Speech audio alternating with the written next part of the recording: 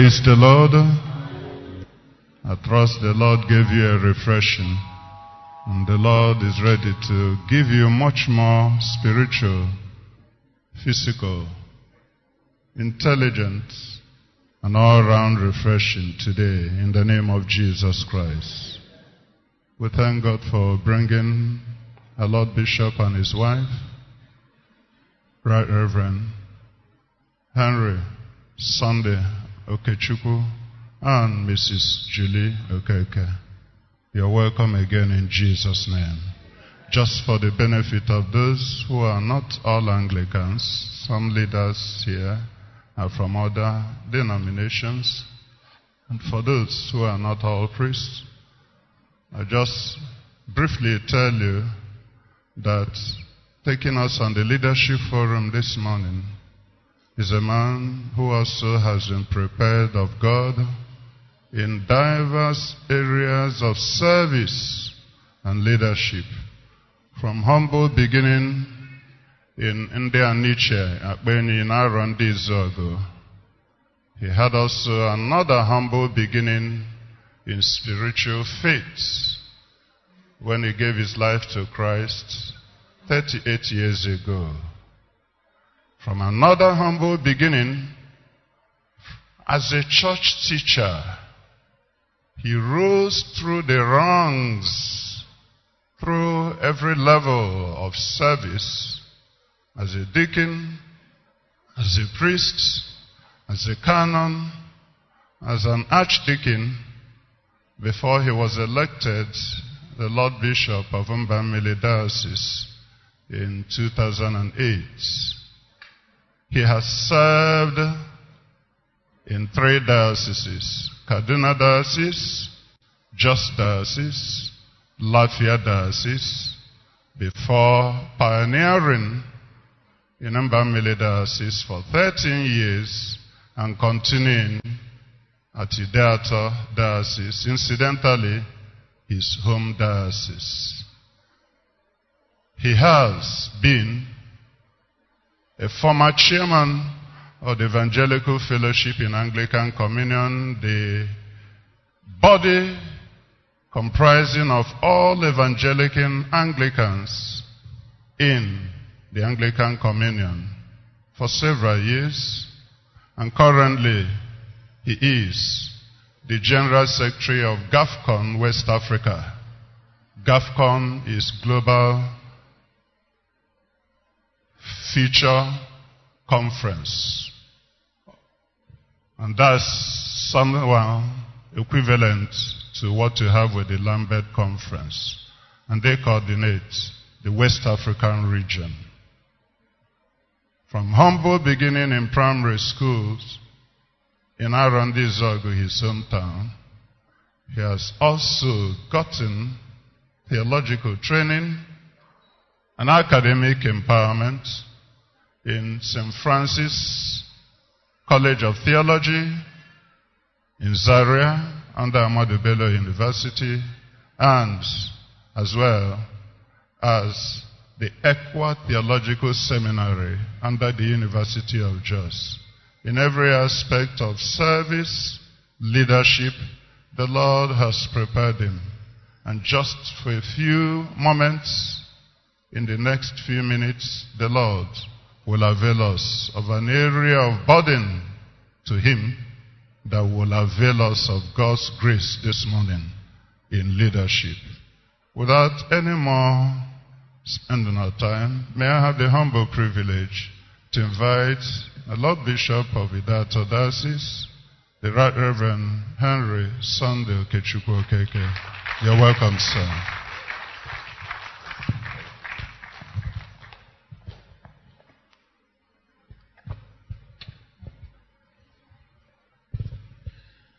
That was a very long introduction, and 5 minutes went out of my time.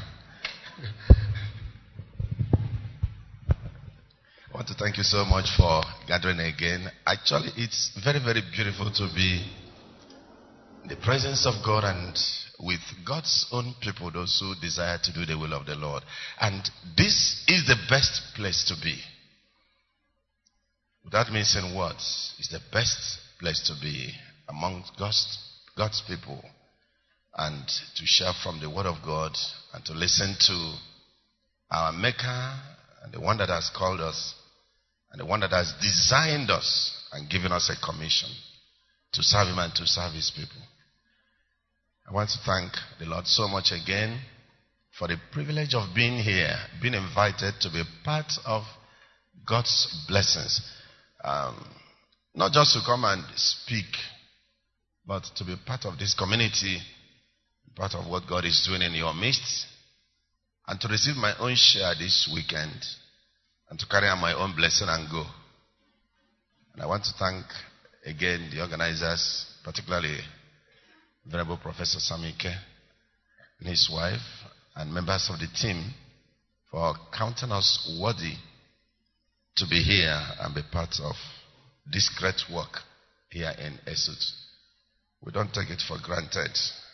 We are indebted to all of you for this fellowship.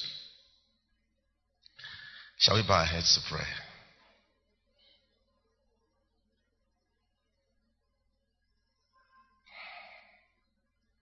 We have no other but you, O Lord, our God, our Redeemer, our King, the one that has called us and blessed us and equipped us. And you have continued to equip us. Thank you for counting us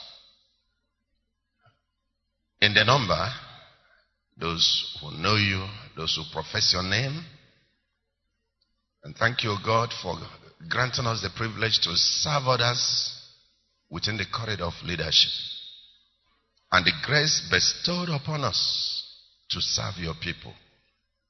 Continue to teach and guide us, helping us to be humble as we present before the people the excellency of Christ, the supremacy of Christ in all that we do for you. Even so, Holy Spirit of God, guide us again this morning. For in Jesus' name we have prayed. Amen. Praise the Lord.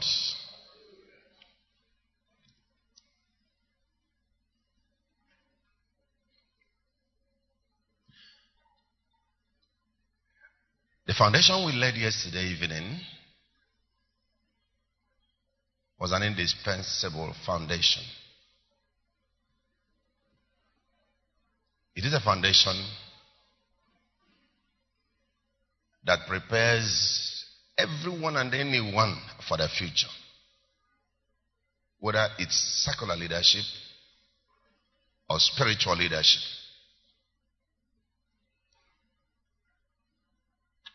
And for those of us who are not able to make it yesterday, or for those of us who have forgotten,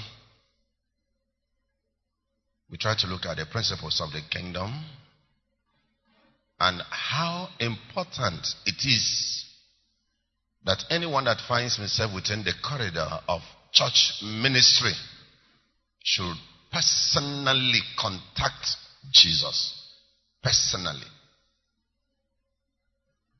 So that the person would not just be in the church as a corporate body, but should have a personal testimony of salvation. Personal testimony of salvation. Even if you are born in a clergy family, even if your parents and grandparents carried church on their head, became archbishop or anything at all in life, but on your own, personally, to have a relationship with Jesus. For us as bishop and wife, we didn't want to take anything for a right or granted, that because our children were born in a family of priests. For us, it's a labor. We have 4 children by the grace of God, and we follow them one after the other to ensure that personally they have known the Lord Jesus. One of the things we tell our children is this: don't be deceived by the paraphernalia of our office. Don't be deceived by our positions in the church. Don't be deceived by different versions of Bible you have in this house. Don't be deceived by the vestments you see. Don't be deceived by all the churches we have served in northern Nigeria, in eastern Nigeria, and some other places. Don't also be deceived by the fact that your parents are preachers. You will, on your own as an individual, present your work before the Lord on the day of judgment. And in view of that, personally, surrender your life to the Lord Jesus. We follow them from age 7, age 8, to see that they make decision for the Lord Jesus. We have several reasons we do that. So that they are not deceived by what their parents are. Secondly, you don't go about with your children everywhere. By the time your children are out of your hand from secondary school, maybe they are living in a boarding house. You no longer have control, all that. From secondary school to university. They are there on their own. They meet other students from different backgrounds. Human beings coming from different places. It's only the seed you sowed in the lives of those children at the point you did that sustains them. So that whether their parents are there or not, they already know what they have believed in. Whether their father is a pastor or leader in the chapel or national president of this or president, they have already made their own commitment, personal commitment to the Lord. Before they all went back to school last year, we sat down with them, 4 of them, to be very, very sure. You're about to do your youth service. You are in this level. You are in this level. Could you reassure us, your parents, that you are still holding forth to the faith? Wanted them to speak one by one, all of them. And of course, they had to reassure us before we release them. Wanted to be very, very sure. In our family chat, from time to time, we fix on certain things just to reassure them. The reason is not far. They are struggling in their generation. Your children and our children are seriously under tension, struggling in their own generation. So many distracting forces they have. We are not there at our own time. They have so much to struggle, so much to chew. They have so much distractions. And that's why constant touch with our children, constant reminder is very, very important.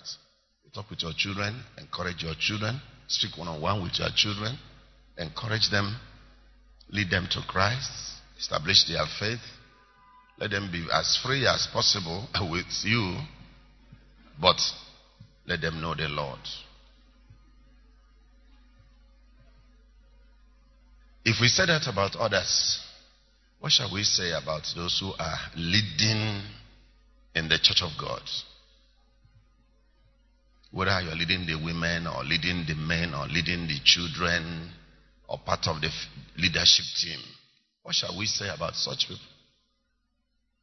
What shall we say about those who stand to minister to us in music? What shall we say about those who are, giving us directions and directives? What shall we say about these men who, from the altar, minister? If we are talking about new birth as indispensable, what shall we say about leaders? This is why this forum this morning is really in my heart when you mentioned that apart from the evening revival, that leaders will also be meeting, so that we also encourage ourselves and speak to ourselves and see how the Lord will also help us as we keep providing leadership for the people. I have a very small song Jesus is my model. Very, very small song. My model. Jesus is my model. Jesus is my model. I will go with him. I will go with him, my model. Jesus is my model. Jesus is my model. I will go with him. Will you sing it now? My model.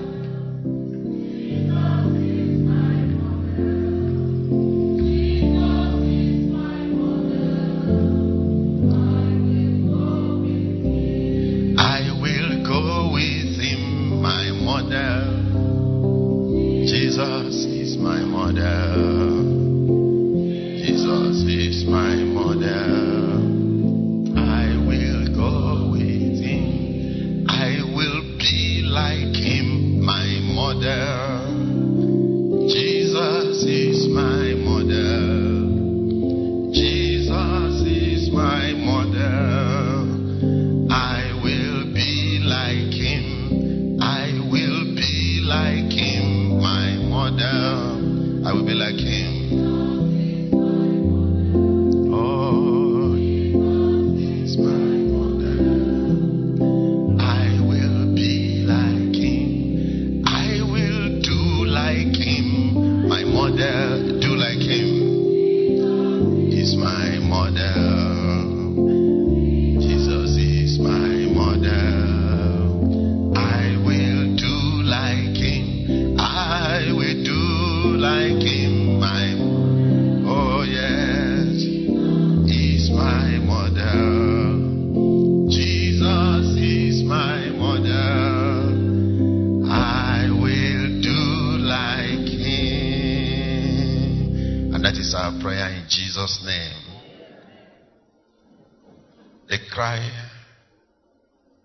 of every sector is good leadership. Every sector, beginning from the family to any class, any height, any level, good leadership. Yesterday I said that when a husband is transformed as the leader of the home, the difference is clear, no doubt. The wife will feel it. The children will feel it. Visitors who come to the home will feel it. They will have a taste of it, that they visited this home where the man is transformed. Neighbors around, they will feel it. They will feel the in-touch, the impact that this man, this leader of this home, this man within this community is transformed. They will feel it because it's contagious. Transformation is contagious. In the same way, a transformed wife, husband will feel it, children will feel it, visitors is even the more. You are visiting a house where a woman is transformed, she's a child of God, she's a lover of peace, lover of people, a hospitable woman, and so on and so forth. A visitor will feel it. When he comes, he feels like it's not going again. He would like to come back again. She sees somebody who is loving, she sees somebody who is transformed. On her own side, she's also the leader. Every sector. Come to the school, the same thing. You have a vice chancellor who is a transformed vice chancellor, a lecturer who is a transformed lecturer, a HOD who is a transformed HOD, a course rep who is a transformed course rep. Name it. Good leadership is a cry of the hour. Take it to the wider society. Of course, that is our problem. We have all agreed as Africans that our problem is not resources. We have it. Even the Oyibo people have acknowledged that Africans have all that it takes to fly the world. Even Oyibo people, with all their arrogance, have accepted that Africa as a continent has all that it takes to fly the world. The problem is leadership. Nigeria alone, just Nigeria. The problem is leadership.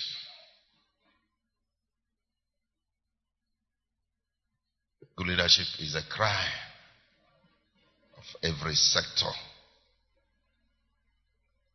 In the church, it becomes more because the church ought to produce those who should be able to lead the society, live as examples to the society. Can you imagine where you have lecturers from ESUD, lecturers from all the high institutions in Enugu, transformed, being God's people, managing students, managing different departments. You can imagine the number of people they are turning out, the kind of human beings, boys and girls, young people they are sending into the world. You can imagine that. You can imagine where young people sit under a good leader, a transformed leader, a God-fearing leader, by way of a lecturer or head of department or vice chancellor or the registrar or deputy registrar or DVC. You can just imagine where young people find themselves under this caliber of leaders. And they stay there for 4 years and 5 years and they are out. Another set will come in again. Under them, they are trained academically, socially, emotionally, and spiritually, and they are sent into the world. Watch what that society will be within years. Because of tutelage.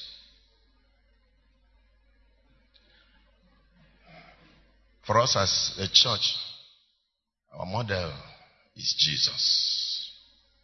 Leadership, our model is Jesus. A model from a scriptural point of view is a person who serves as a subject for artwork. Subject for artwork. You come to a sculptor, you said, "Sculptor, please, I want you to do something for me. Design something, mold something. Just get me something." The first thing he will ask you is, "What's your model?" You must have to present a picture so that as he looks at that picture, the sculptor will be able to say, the nose will have to be exactly like this. The hand will have to be exactly like this. If you want the sculptor to mold something where your hands is just behind you, that's what you are expecting by the time the thing comes out. If you are saluting, you have sent a picture which is your model, or even you want to use yourself as a model, you say, "Oh yeah, sculptor, do," or artist, "Oh yeah, do it." And you stand there for about 10 minutes or 30 minutes. And he's looking at you, he's drawing, he's modeling, doing the thing, molding. You are expecting that by the time the thing comes out in the final stage, that you will be exactly like this. One of the gifts we have received in the course of ministry, somebody tried to do a presentation to us, a picture, an artistic work, drawing my wife and I. He didn't request for any picture. He just found a picture somewhere and took the picture. So he finished and brought it. The day I saw the picture, we thanked the young man because that's labor. Somebody took his time. They wanted to give us a surprise. Drew the thing. He tried. But this didn't look like my wife. Oh. The nose wasn't well captured. I know the picture that he used. But I said, no. He tried. Maybe 60% or 70%. But you remain.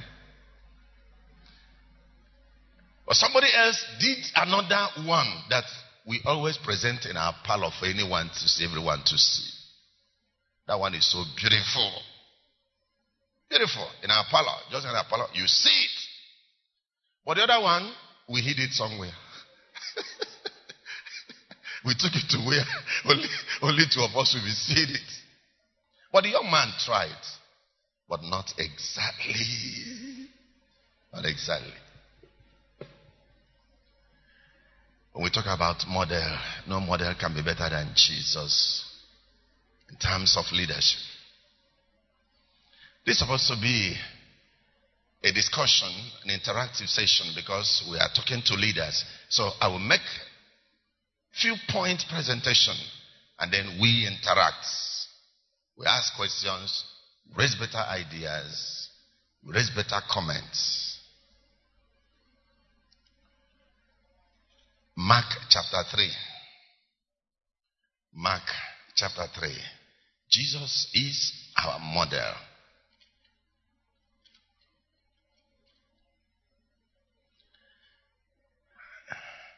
Somebody will read for us 13 and 14.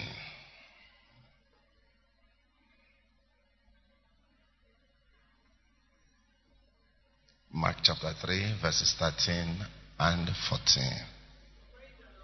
Hallelujah.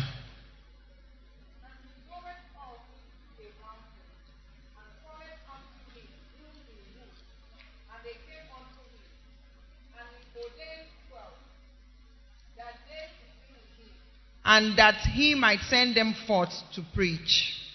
Good. She went up on the mountain. The same mountain again. He called to him those he himself wanted. There are some emphasis in the scripture that I like so much. They are not just to waste words. That verse could still be correct grammatically in every idea. If we say, and called to him those he wanted, without putting himself, those he wanted, is it correct grammatically? But that emphasis, those he himself wanted.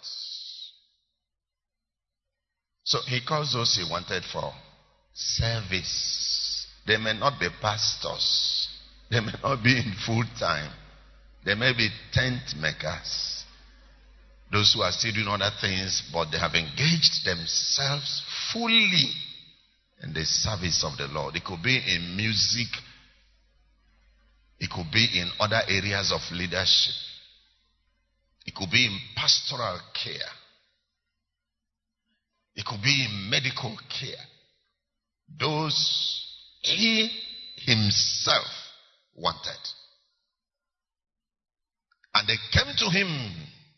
Then he appointed 12 that they might be with him first, and that he might send them out to preach. Something close to it is in Acts of Apostles chapter 4. Acts of the Apostles chapter 4. Read again for us verse 13. Hallelujah.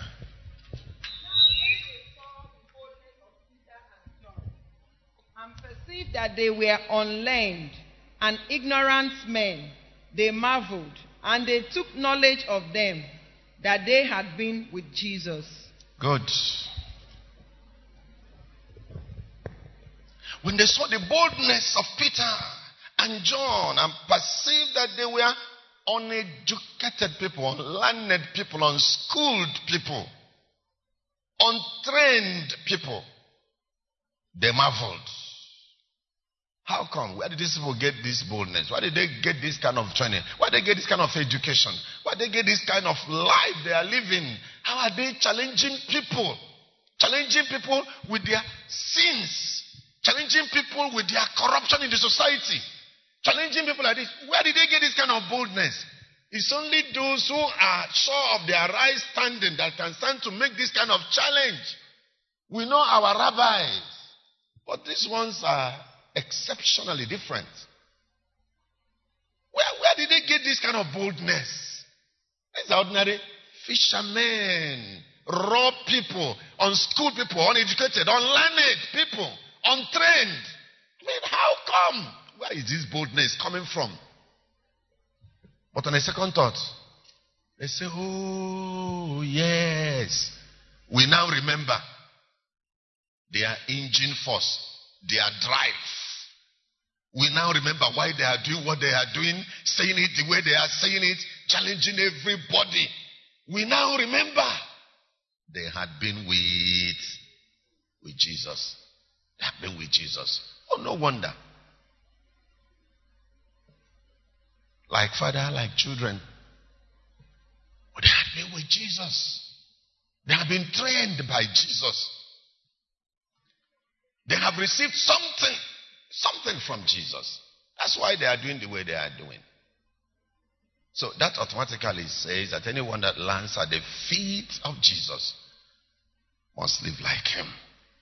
Anyone that is trained by him, anyone that studies under him, anyone that follows Jesus' example in leadership, anyone that looks up to Jesus as his model in leadership. Of course, look at the disciples of Jesus, what they did, so that even after Jesus, the mission continued. It didn't stop with Jesus. It continued. If nothing was done in them, Christianity would have ended, in fact, in the 1st century.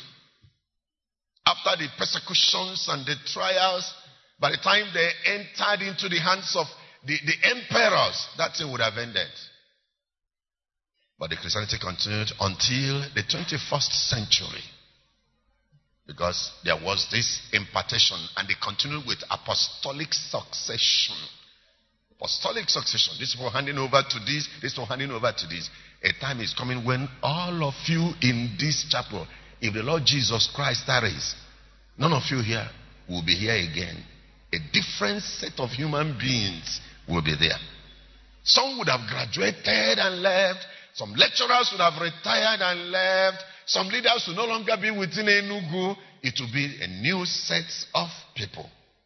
Assuming in the next 30 years or 40 years or 50 years, somebody is coming back here. You come back here, a new set of people. You'll be asking them, please, do you know one Professor Sam Ike? They say, we used to hear one Professor Sam Ike. But then you have met a new set. Oh, do you know about one doctor? Oh, Mbadiwe?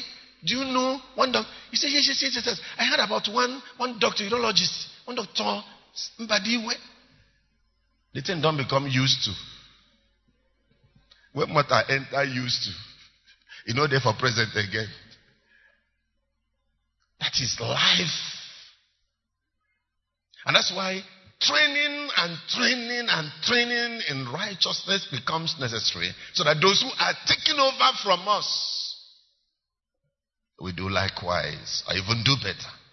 Same thing applies to home training. Home training. A time comes when you will no longer be there. It will be your children speaking, representing, standing. Madam, a time comes when those your fanciful, wonderful, petty daughters will no longer be there with you. Oh, they have left to establish their own homes in the hands of one other man. They say, stay with your man, oh. Me, I'm going to stay with my own man. Those daughters will vanish. No matter how you love that your daughter, the other way you are praying for her that God will give her a husband. By the time she leaves your house, she goes out to do like her mother. And the influence, the impact of her her mother will be seen in her life as she lives in the home that she has created for herself. You see it all over. Relationship with the husband, relationship with her own children, the way she receives visitors. Look, apart from other things she has learned from reading and attending seminars, there are quite a lot of things coming from her mother. Her mother in particular that she has left the home with. That's why sometimes they said, this girl that is behaving like this, who trained you? Maybe the mother didn't train her well. Oh. They will refer to the mother. Thank God they will not talk about father. My brothers, that's where we are exonerated. They will always talk about mother. Didn't your mother train you? Why is your soup watery like this? At least when they talk about the watery soup, they can't talk about father. What do I know about soup making? It's mother. Because of what the woman has done, she has taken her time. In the kitchen, she doesn't bring board, white board or any board to be writing anything. Oh yeah, this is how you put, after putting maggi, you put pepper. After putting pepper, you put crayfish. No mother does that. But in the process of interaction and sending the girl, bring this, bring pepper, bring soup, the girl is just watching, she's just picking these things. Even if she's a girl of 10 years, 11 years, she's picking a lot of things, learning some things. At a point, the mother will say, oh yeah, you go and try, you go and do anything. We are not allowed robots. Do something, just prepare something for your siblings. That food may be something else, but at least she has started something. She has started something. She has learned something from a model. Her mother. She has picked it. How to serve the people, how to do this, how to do that. You know. You say, no. Hold the water like this. If you hold liquid soap here, you hold water like this. Don't just go and pour liquid soap anyhow. Serve it like this. The mother will just be somewhere watching her make her mistakes. Sometimes she will carry the water and pour on the body of the visitor. Say, continue to do it until she learns it. When by the time she now gets married and she's there, she now picks up. She has done that. She also teaches her own children. You see the succession. But if she learns the bad one, she carries also the bad one. If she learns bad mouth, she carries bad mouth. If she learns abusing husband, she carries how to abuse husband. If she learns not to be receptive to visitors, to guests, you see the way she'll be stinging visitors. That's what she picked from the home. So you see that mothers impact, even without writing anything on the board or dictating anything, mothers impact. They teach. They teach. Voluntarily and involuntarily, they teach, they communicate, they train. That was Jesus' style. He called to himself those he himself wanted, so that they will be with him.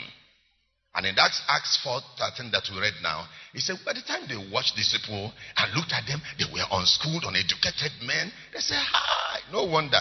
Oh, whatever they are doing, they have tapped from their master. They have learned from someone. And that was Jesus. Jesus did 3 things in trying to model leaders. The first thing is impartation of his life.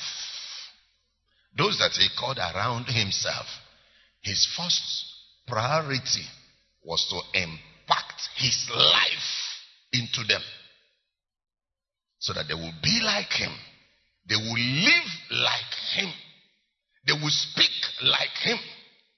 Their character will be modeled after him. They will love like him. They'll be so passionate like him.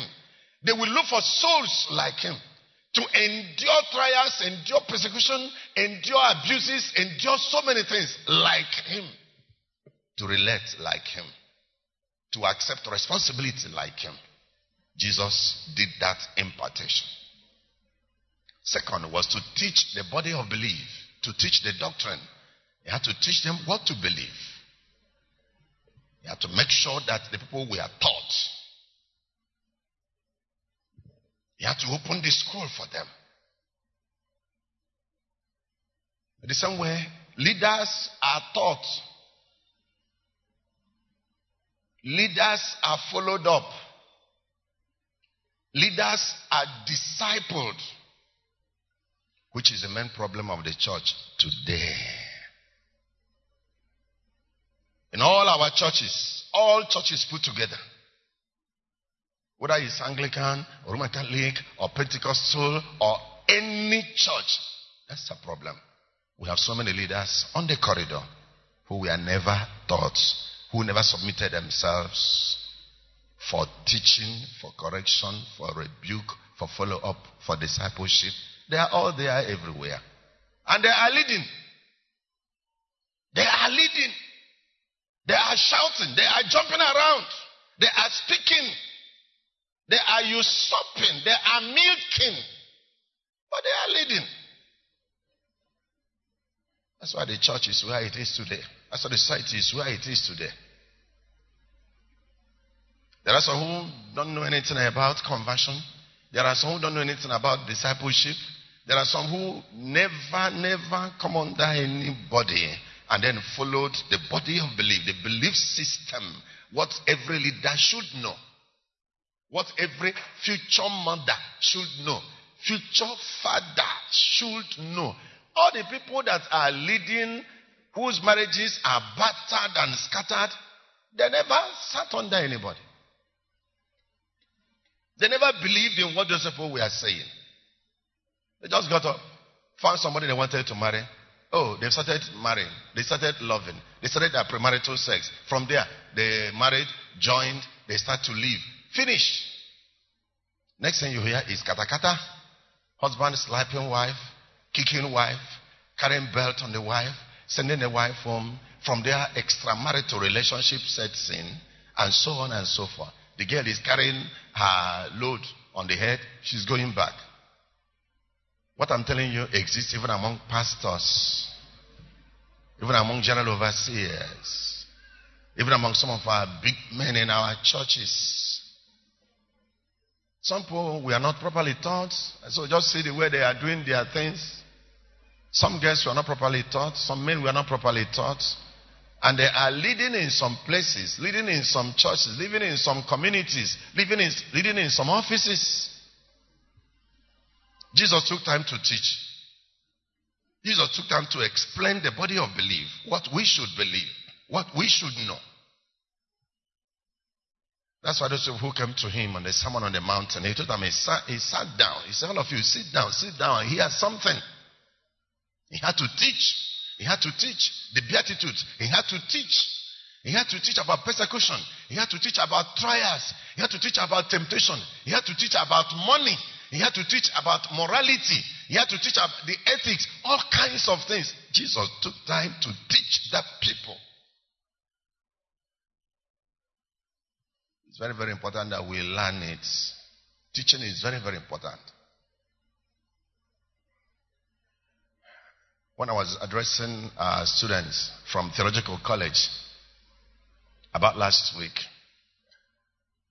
I said to them that what we do in the theological college, the curriculum is not complete, but administrators do their best to put some things together. At least within the 4 years, somebody will be in theological college. He's able to pick some things on how to preach, how to administer, how to order the church, how to present himself. You know, some of the etiquettes, some important things. I said, but when you get into the field, there are some things the field will teach you. There are some things the field will teach you. And I was telling the students, as much as you can grab now in theological education, do your best and get at least for in-depth knowledge of the scripture. But I say, wait for other things the field will teach you. This time around, not your lecturers, professor in hermeneutics, professor in homiletics, professor in biblical studies, of this. No. By the time you get into the field of pastoral ministry, there are some things the field will teach you if you are humble. You don't have colors of demons taught you in the theological college. By the time you get into the field, you know that some demons can fly. You don't have that taught you in theological college. Nobody tells you how a widow feels who just married and after 1 year or 2 years the husband died in motor accident. And she just has just one child or just carrying a pregnancy, the first pregnancy, only to lose the husband. I said, no professor told you that one in theological college. And you are there to comfort the woman. The woman has no other person around. She's a member of the church or a member of the choir, just got married. All of a sudden, the husband died in an accident. And she's crying, Pastor, Mama, Pastor, Mama. No professor will come at that time. Professors have finished with you in the college. The field will teach you that. The field will teach you that. I learned one in 1993. It was very, very difficult for me to communicate to a very responsible, committed lady of 2 children that the husband died in motor accident. And the husband was so committed to the church, committed to the family. A very wonderful lover. Knitted, glued to the wife. Gluing to the wife. Christian was glued to the wife. So when the message came, they said, Pastor, it's your work to tell this woman that the husband died in an accident too. I said, me? I'm still young. They said, no, it's your work. There were elders in the church who will help me to do that. They said, no, but you will start first. Elders will help you. I was very young then. That was just a year after my ordination. I was ordained in 1992, and this incident happened in 1993. So, I adjusted myself. I adjusted emotion. How am I going to stand before this young widow to tell her that the husband died in an accident? Not just a husband. You know, there are husbands and there are husbands. There's a husband that will die. The wife will say, God, thank you very much for delivering me. Thank you for helping me. Thank you for saving my life. Thank you for changing my course. Thank you for giving me a better future. Thank you for these children who will now know who is their father. But as a husband that you will miss. Oh my God. The whole world will turn black overnight. As if you will never survive. So that was my first experience in that church. To meet the woman. But I had to invite one of our elders in the church, Professor Cyril Limo. I said, Prof, come, let's go and do it together. Again, it's going to be in your house. We're going to invite the woman in your house. So we invited her in the house of Professor Cyril Limo. And we began to talk. We had to go round, the thing that happened, round. The woman didn't understand what we were saying. We had to come into Proverbs, quoted the scripture, I said, what am I going to do now? In myself, I was asking myself, why am I into this trouble now? How will I begin? Finally, I said to the woman, is there anything you will hear now that will be strange to you? She adjusted her sitting, know that something was coming. I said, well, we received the news that when your husband traveled, there was accident somewhere. You know, we are yet to confirm. We had to put some small holy lies. We've already confirmed. We already confirmed that the man was dead, taken to the mortuary already. But how will I just say that the man was in the mortuary? A man that just left. He was a transporter. He was driving this 911 lorry. A man just left, said bye-bye to the family. Very loving husband. I said, we just heard, but we're here to confirm that your husband was involved in that accident. That his lorry fell break and he hit somewhere. Hey! That atmosphere changed immediately. She said, please allow me. Let me go and urinate. I'm coming. She went. As she was going to the bedroom, she was urinating all along to the bathroom. Thank God, the wife of the professor, Chinyere, came out and held her, took her to the bedroom, finished, came back again. So she asked me, Pastor, what did you just say? I got more confused. How to start the story again? I got more confused. But finally, we landed that the man was dead. Nobody could hold her there again. It was then the women who were around came around and helped us to hold her. Trauma healing is a very important subject. It's becoming more important. Trauma healing. Even for us as leaders, with all the things happening, a medical student can just be there, all of a sudden to hear that the parents died in an accident. And that's her last only hope. Medical student. I was expecting some money from them. He said, please, leader, what do I do now? What do I do now? Trauma healing. So that leaders are prepared.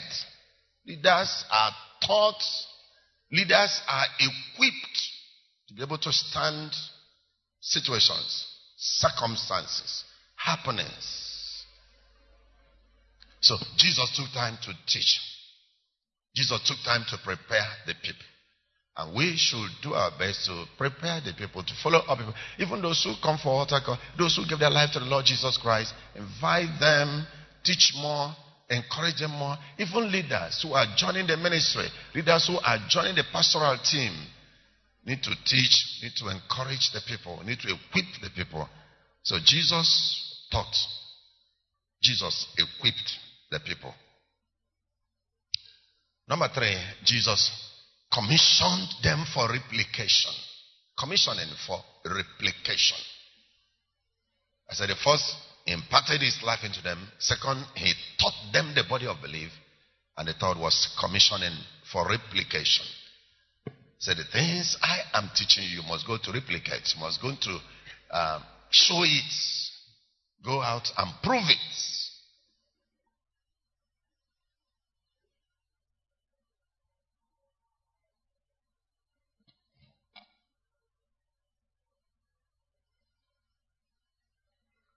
If you are asked to mention the number of people that have been to the Lord since you began to attend a church, I don't know how many people you will point at to say, by the grace of God, this person became a believer because of my witness to him.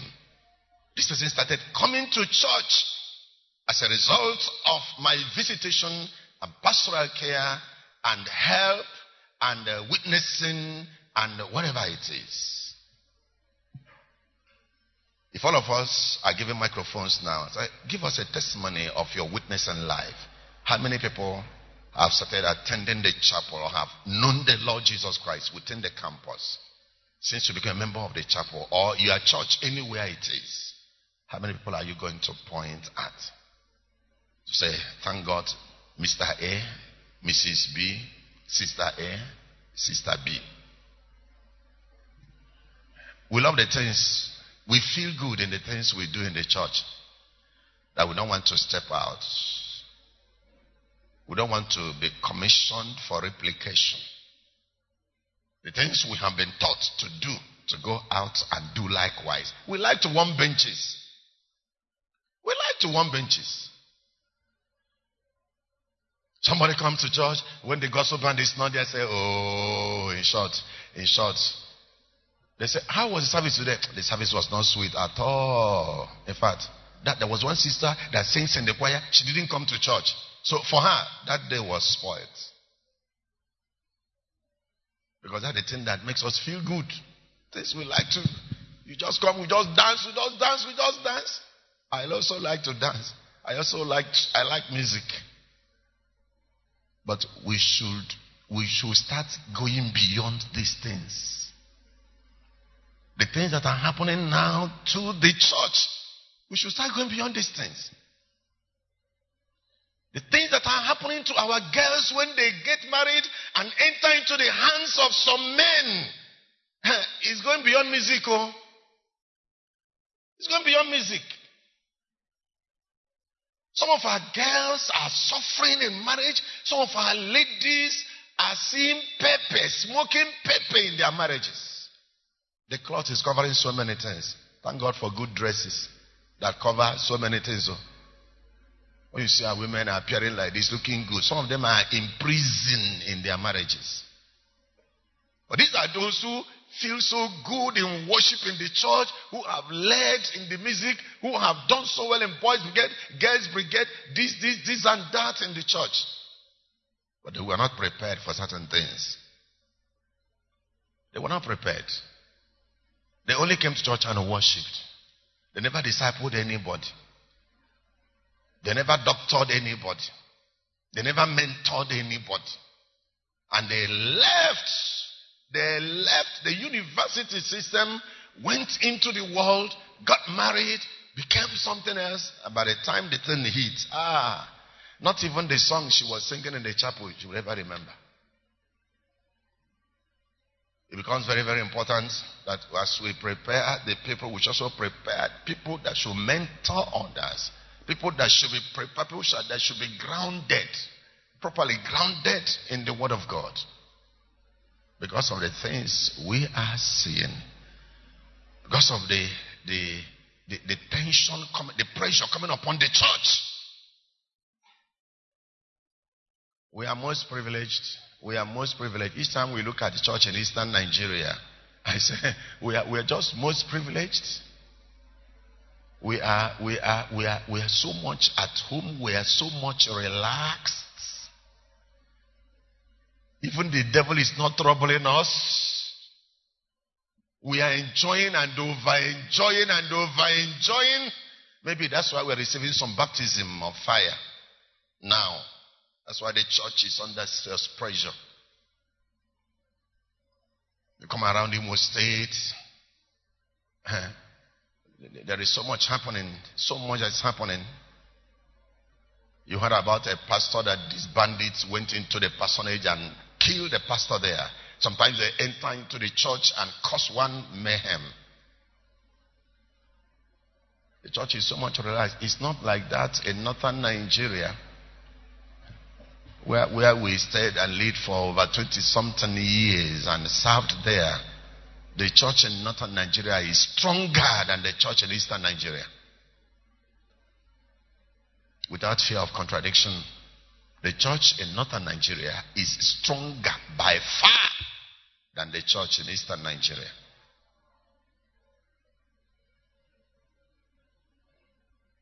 We're so much relaxed. Nobody is feeling any heat around him. No persecutions. Nobody is chasing you with a machete or gun. We sleep with two eyes closed, snoring. Nobody thinks about any warfare.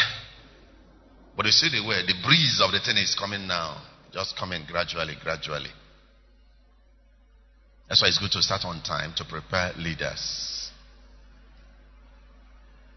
Otherwise, you will have so many people that will deny Jesus Christ when the real heat comes. If the Islamic agenda is released to the church in eastern Nigeria, so many will deny Christianity. So many people that worship in the chapel and dance around in the chapel and have big cathedrals will deny Christianity. No doubt. No doubt. The little we are seeing in Africa, there is just a tip of the iceberg. But you have Alhaji Okonkwo, Alhaji this, Alhaji Bo, Alhaji this, Alhaji that. Because they have seen money. By the time more money comes in, of course you know what our people are up to. Preparing leaders, preparing disciples, preparing people who will stand their faith. Very, very important. We need to prepare our leaders. We need to commission some people to go out and also speak to other people about Jesus. We should be proud of having young people in the chapel, lecturers, who have taken it upon themselves to reach others. That thing they have had, take checking the thing out. 2 Tim 2:2 is a principle that has worked for ages. 2 Timothy chapter 2 verse 2. Please, let's go to that place. We're going to read that place together as we did yesterday night. 2 Timothy chapter 2 verse 2 is a very popular verse.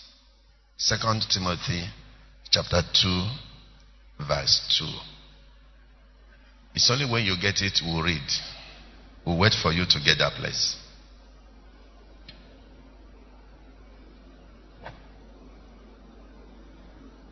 Are you there now? Good. Shall we read together? 1, 2, go. The things you have heard me say, presence of many witnesses. Commit some faithful men who were able to teach others also. Amen. And the things you have heard me say, the things you have heard me teach, the things you have heard me exhort, commit to reliable men. Commit to faithful men. Commit to dependable men. Those who will transfer the same. Or those who will translate the same.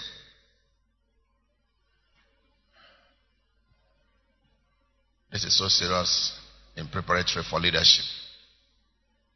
So that don't commit things in the hands of those who just relax and say anyway. In fact, I like their singing. In fact, I like the way they're doing it. In fact, I like this fan. Church, I like this one. He sits in a place, fan is not working. He said, no, this church is not good. Let me go to where they have air conditioners. Let me go to this place. That's the kind of things he wants to enjoy.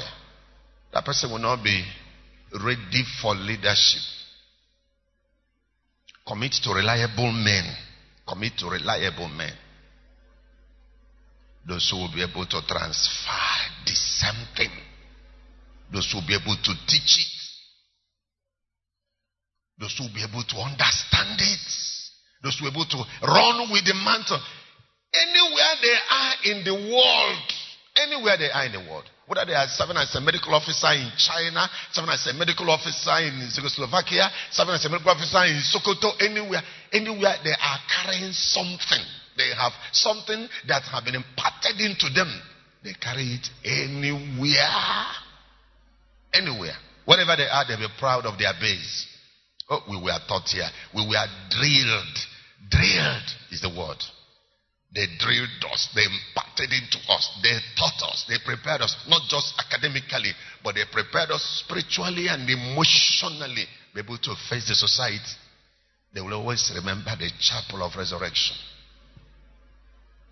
The things you have heard me say in the presence of many witnesses, commit to reliable men. Reliable men.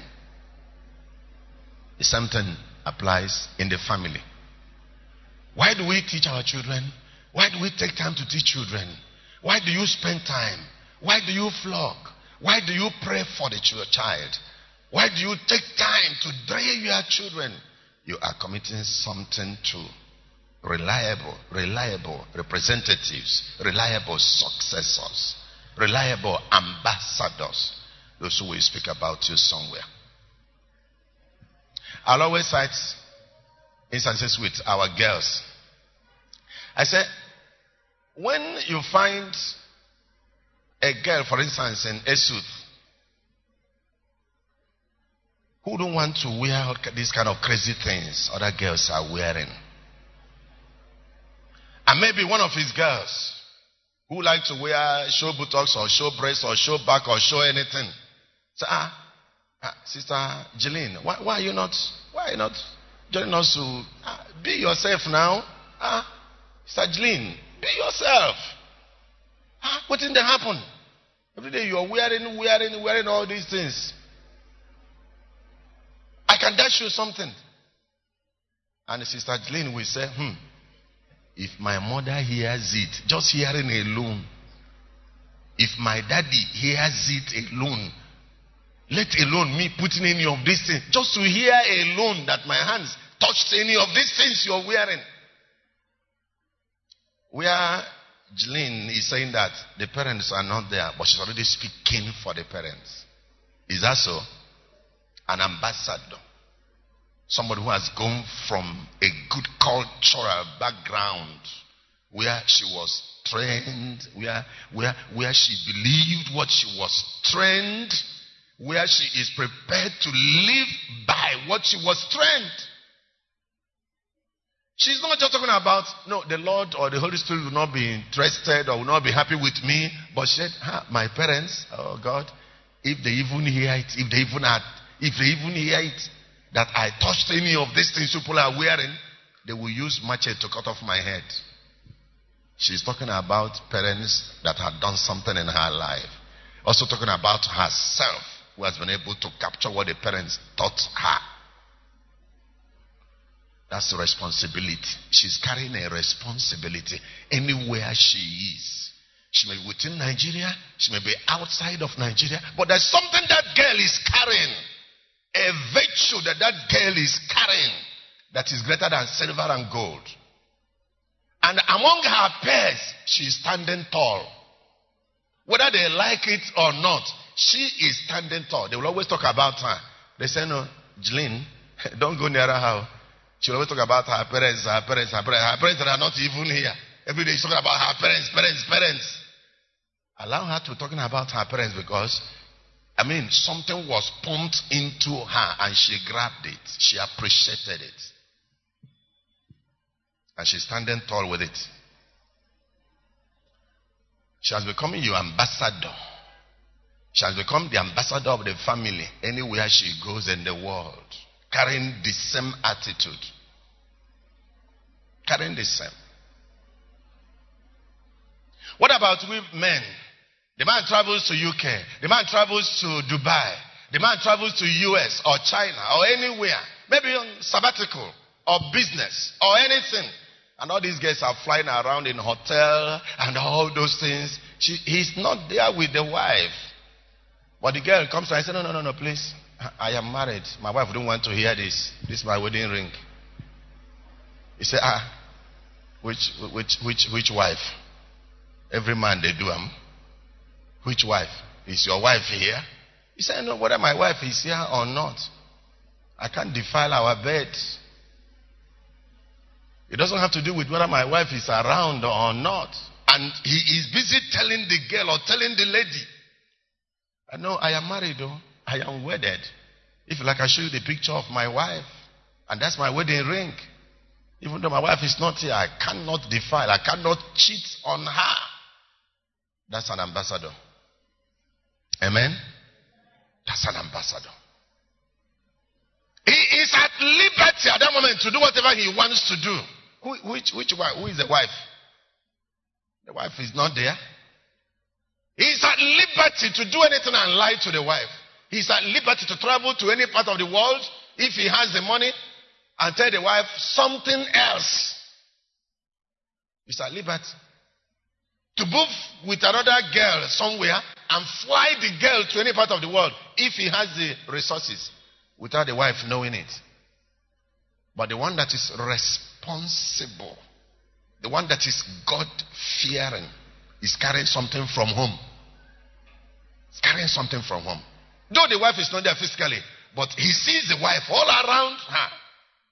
Whether in the hotel room, or in the restaurant, or in the lecture room, or anywhere, carries the wife around. That's an ambassador.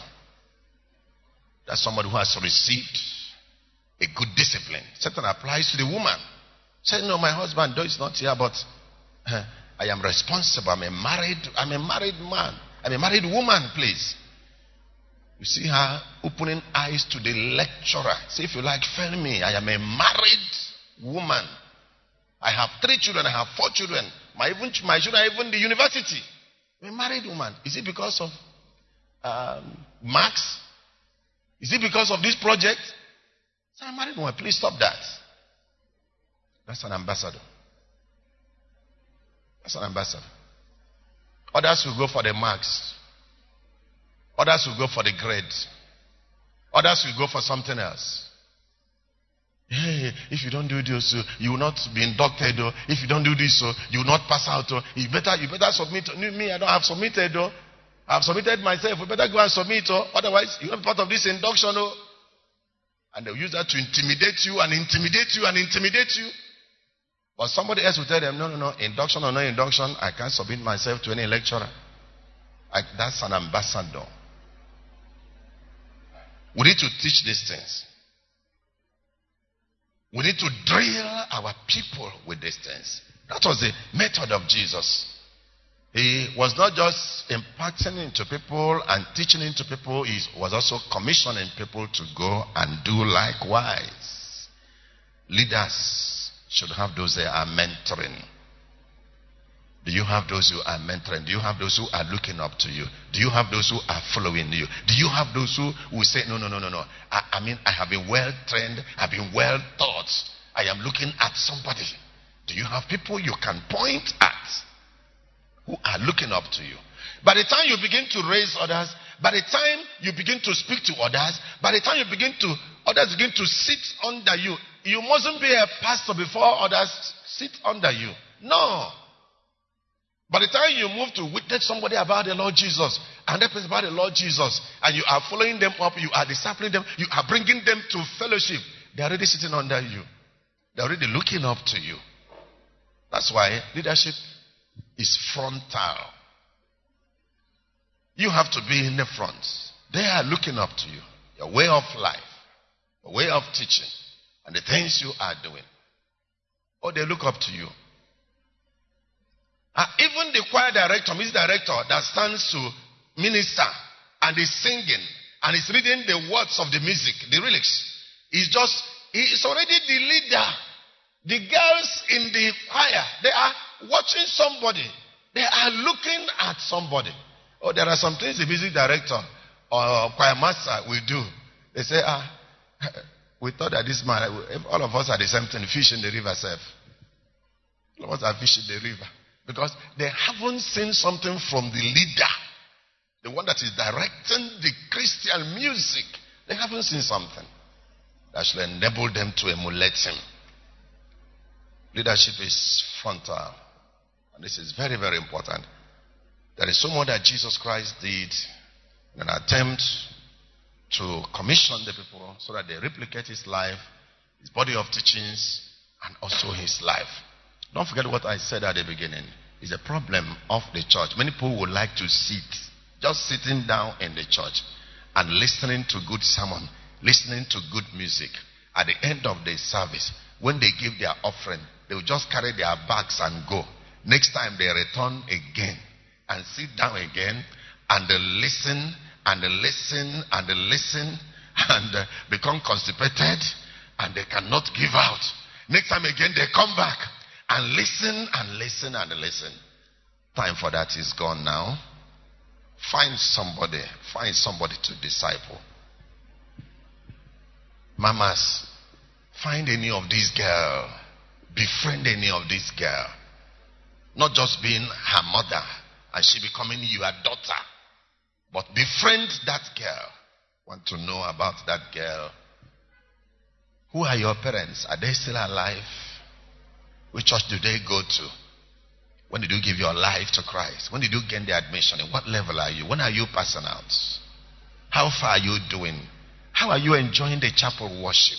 I mean, befriend the girl. Talk some things. Go several miles. I know sometimes people struggle. Sometimes no money to buy this, no money to do that. But do not be distracted.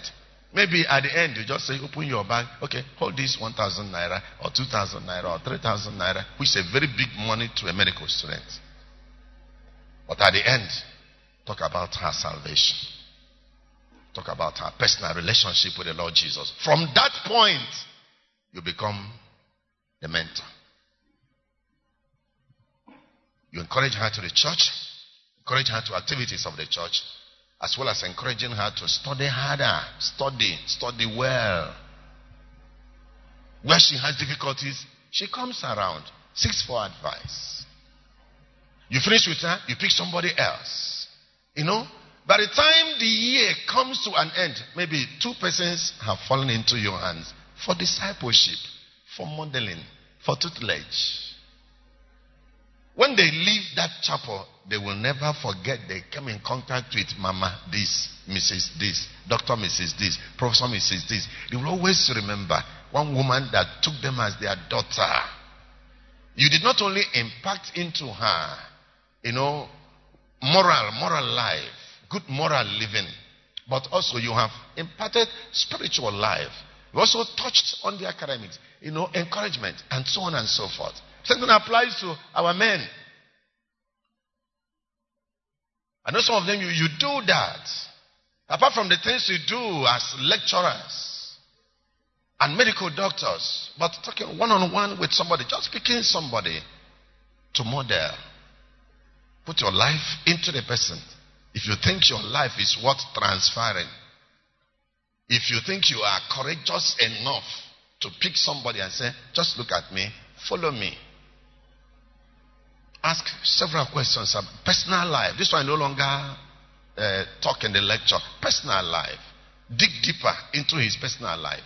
Know why he's behaving the way he behaves in the lecture hall. Know why he's doing certain things. Know why he's not smart. Know why there are things you must discover. Oh, you're already mentoring. You're already growing somebody. You are preparing somebody for leadership. It will be good I begin to think about all this. Finally, when we look at Apostle Paul is a wonderful, wonderful, wonderful example. Great example. Look at Acts of Apostles chapter 20. Acts of Apostles chapter 20. We're looking at the standard for model leadership. The standard for model leadership. We have talked about Jesus.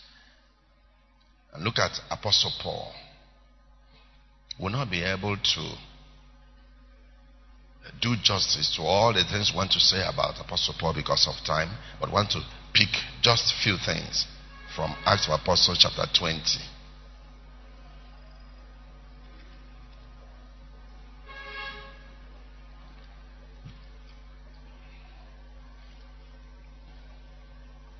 I want to read from verse 17. Are we there? Acts 20 from verse 17. From Miletus he sent to Ephesus and called for the elders of the church. And when they had come to him, he said to them, you know from the first day that I came to Asia, in what manner I always lived among you, serving the Lord with all humility, with many tears and trials, which happened to me by the plotting of the Jews. How I kept back nothing that was helpful, but proclaimed it to you, and taught you publicly and from house to house, testifying to the Jews and also to the Greeks, repentance towards God and faith toward our Lord Jesus Christ.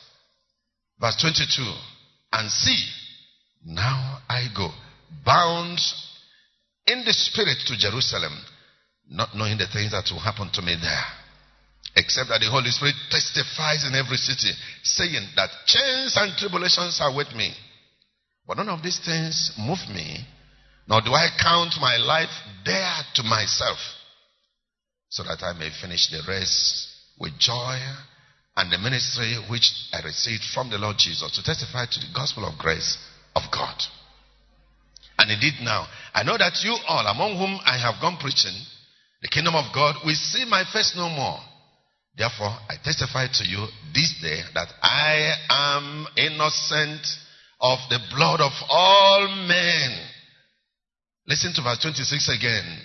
Therefore, I testify to you this day that I am innocent of the blood of all men. For I have not shunned to declare to you the whole counsel of God. Therefore, take it to yourselves and to all the flock over which the Holy Spirit has made you overseers, to shepherd the church of God, which he purchased with his own blood. Verse 33. I have coveted no one's silver or gold or apparel. Yes, you yourselves know that these hands of mine provided for my necessities and for those who were with me.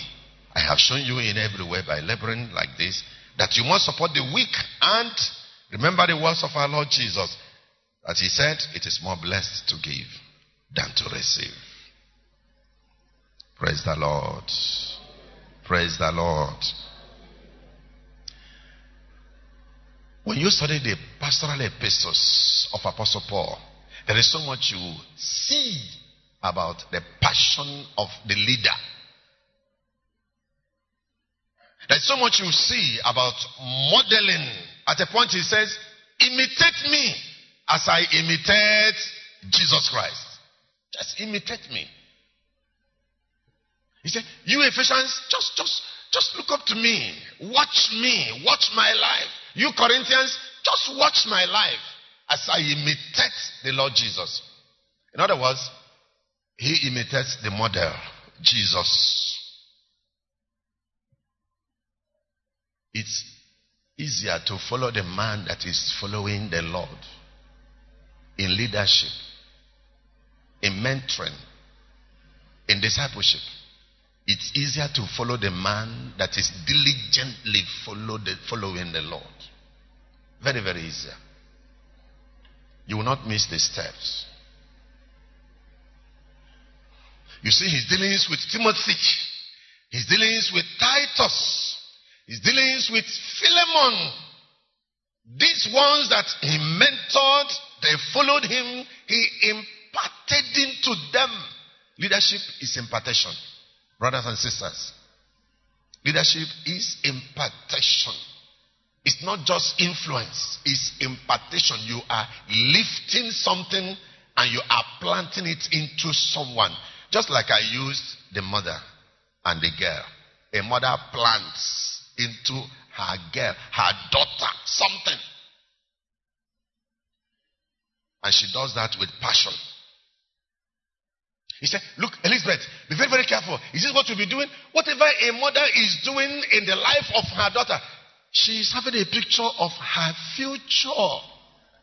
Having a picture of when she's going to be married, how she's going to be treating the husband, how she's going to be treating the children, what her home will look like.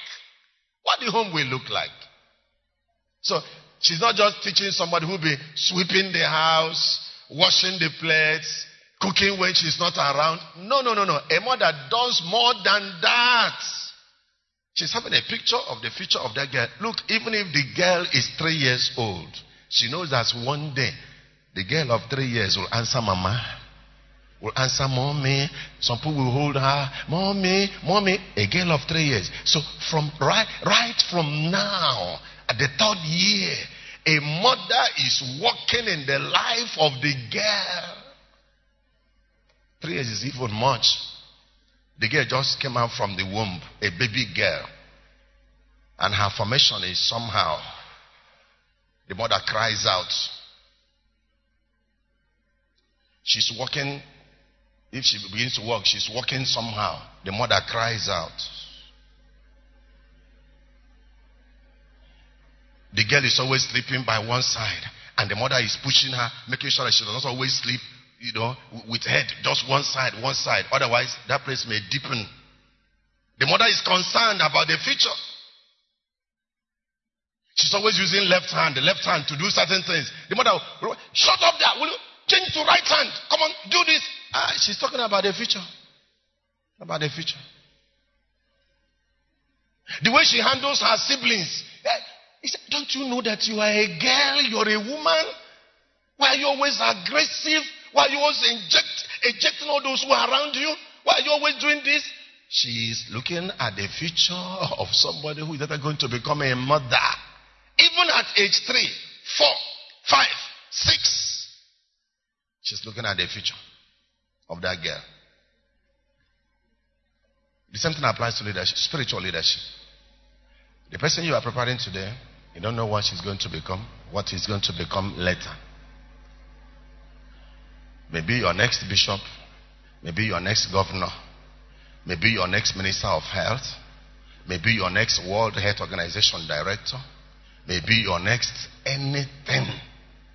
And of course, it has no respect for gender. It mustn't be a boy. We have long passed that one. See what Ngozi Okonjo-Iweala did to beat all the Oyibo people who contested for Director General of World Trade Organization. You see all that she went through, all the hustles. she went through. At the end, Ngozi Okonjo-Iweala stood tall in the midst of all the international figures that contested for that position. That's a girl. Let me use the word girl. That's a girl. Where were the men? Where were the men? So it's not a matter of boy or girl. Look, even if it's only girls you have in your family, only girls the Lord gave you, congratulations. I'm telling you from the depth of my heart, I'm just saying congratulations to you. Because you have nations around you. All they need is attention, training, proper training, preparation, proper preparation for their future. That's all they need. You see that statement becomes true. That what a man can do, a woman can also do. Even better. Even better. Even better. When we were together with Peter Obi as our governor in Anambra State, Peter Obi said why he had so many women around her in the office, he wasn't ashamed to say that. But journalists will ask, why is it this commissioner, the closest commissioner is a woman, the closest this person is a woman, this one is a woman, this one is a woman. He said, Peter Obi, why? He said, that's why I'm doing well in government. They are less corrupt. Women are less corrupt.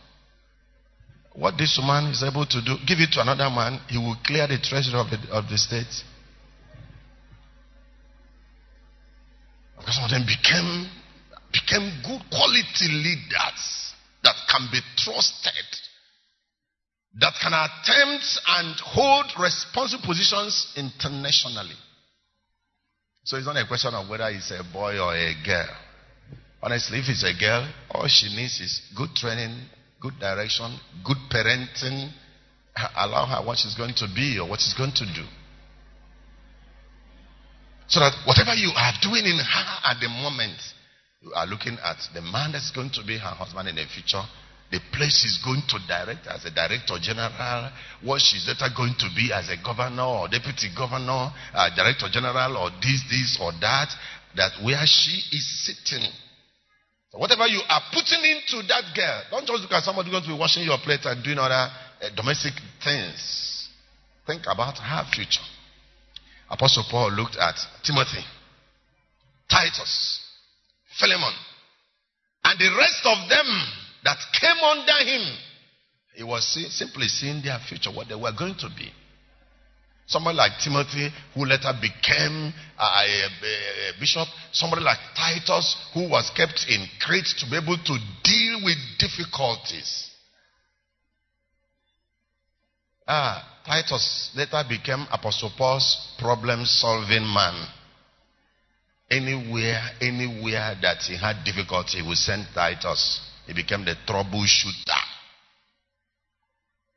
That's why he told him in chapter 1 verse 5. He said, the reason I left you in Crete was to finish what was not finished, deal with the difficulties around, and prepare leaders. Prepare leaders. So that in the midst of the turbulence in leadership, he said, prepare leaders who will take over. So he had the stamina, maybe which others didn't have. When leaders are being prepared, they are being prepared not just for today, but even for tomorrow. Now, Paul was in Miletus, where we read in chapter 20. Paul was in Miletus and he was preparing his valedictory speech. You know the people he wanted to deliver the valedictory speech to? The leaders in the Ephesian church. From Miletus, about 30 miles from Miletus, he invited the leaders in Ephesus. Said, come and meet me here. Paul began to speak to them. You know what he said to them? He said, when they had come, he said to them, you know from the first day that I came to Asia, in what manner I always lived among you. He said, Ephesian leaders, listen to me very, very well. This is my last speech to you. You know the manner of life I lived among you. Paul began with life. Why did Paul begin with life? The reason for impartation. He wasn't just speaking and speaking and speaking and speaking. He said, you know. In other words, like lawyers will do. I am putting it to you. You people know it. The manner of life I lived among you. If there is anybody who will object to that, let him raise up hand. Is there anyone among you, the Ephesian leaders, who can raise up his hand to say that I'm not saying the correct thing? The manner of life I lived among you. Serving the Lord with humility. Humility is the total absence of arrogance, conceit, haughtiness. Humility. I served among you. I served among you in a humble manner. A feeling of moral insignificance. You know, I served among you. I walked among you. Humility is an essential ingredient in leadership. Whatever you have known, whatever you are, whatever you think you possess, whatever you think you can give, however you can deliver it, humility is a gateway. When you find leaders who are so arrogant, so pompous, people who sing a little thing or preach a little thing or pray a little, or they feel as if the word will no longer contain them. John the Baptist said, if I remember the words of John the Baptist this morning, he said, nobody can receive anything from the Lord except what is given unto him. Nobody can receive anything except what is given to him from above. That's what John told all those people who came to gossip. Because they said, John the Baptist, you are here. And that man you talked about is gathering more disciples. Many people are going to him. And you are here. What are we doing? We are your disciples. But you cannot be here and more people are going to that man you call Jesus Christ. That was a reply John gave to them. He said, nobody can receive anything except what is given to him from above. I only came as a forerunner. I only came to talk about that man. Now that he has come, he is doing what he's supposed to be doing. I must decrease and he must increase in me. As Serena, gossip finished. He exposed gossip. Humility in service. It's very, very important. Know your level. Understand your level. Operate there. Even when you are asking God for higher level. But at the moment, at that level where God has placed you, operate there. And trust God for greater grace for a higher level, next level. But don't giraffe into someone else's level. Otherwise you become envious. You will send catastrophe into your life. You become unproductive. Operate where God has placed you. And appreciate someone else's level. That somebody is doing so well in the department, doing so well in the lectures, doing so well in the chapel, doing so well in leadership, doing so well in this. Appreciate that level. For no one can receive anything except what is given to him from above. Paul said, I served you in humility, with many tears and with many trials. How I kept back nothing that was helpful, but proclaimed it to you and taught you publicly and from house to house. This is where we learned house to house evangelism. So I declare to you publicly and also from house to house. That's his pattern of leadership. Whatever he said in the public, he also said from house to house. Testifying to the Jews and also to the Greeks, repentance towards God and faith towards our Lord Jesus Christ. Verse 25. And indeed now I know that you all among whom I have gone preaching the kingdom of God will see my face no more. Therefore I testify to you this day that I am innocent of the blood of all men. I testify to you. I put it to you that my hands are clean. Oh. After you have done all that's supposed to do in this chapel by way of raising leaders who will face the society, you can say like Apostle Paul, my hands are clean. I have done my best. By the time your daughter is going in for marriage, as a woman, as a mother, you should be able to say, look, Angelina, I am innocent. I have done my best. I have taught you. I have trained you. I have worked on you. Angelina, I prayed for you. Angelina, I instructed you. Angelina, you could see the way I live with your father. Angelina, how many times did I abuse your father? Angelina, how many times did we quarrel in this family?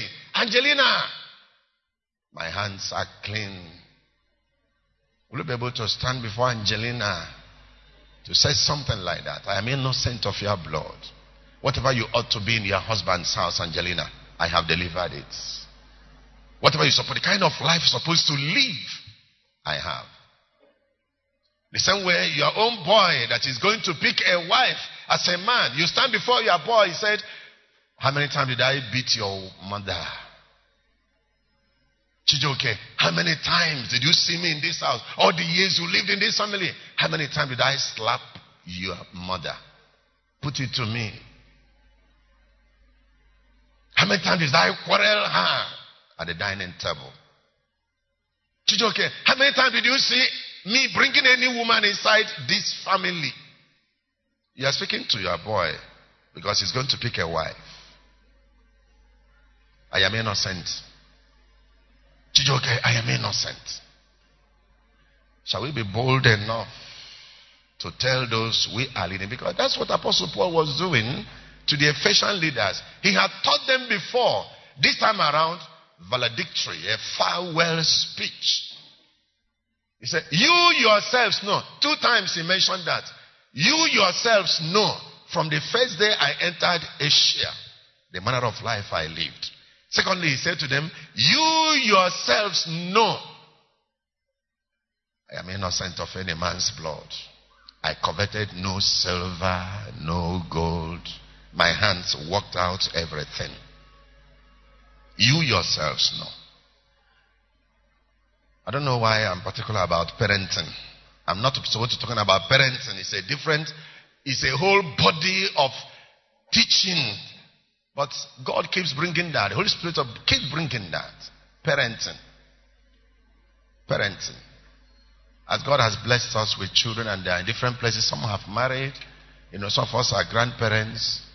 Some are still giving out marriage. Some are still raising children. Some are even wanting to enter into the club. Some are warming up. But parenting is a critical matter. Particularly now. Parents are having it more difficult. Tougher to be able to raise godly children in an ungodly society. It's becoming more difficult. We are struggling with our children. We are struggling, how to direct them, how to lead them. They will agree, but when they go out, they will face more pressure outside than they are facing inside the home. But God expects us as parents to do our best so that whatever the child later desires to become, the parents will be able to say, I am innocent. I did my best as the Lord will give me the grace to do so. I trained, I taught, I taught, I prayed. I did my best to teach. I am innocent. Apostle Paul was bold to say that he was innocent. He said, I have not shunned to declare to you the whole counsel of God. Incidentally, we used this passage just last week in our clergy and wives retreat in the Delta diocese. And the theme we attach to it is a healthy minister.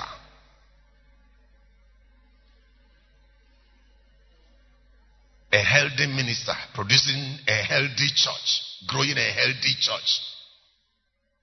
A healthy minister growing a healthy church. And I was asking my pastors, when we look at what Apostle Paul said here in verse 27, I have not shunned to declare to you the whole counsel of God. And how many years did Apostle Paul stay in Ephesus? 3 years. I said, that's our usual 3-year tenure transfer. You stay in a church for 3 years or 4 years, at most 5 years, you are out, except where there is a special assignment. Some will even say just 2 years.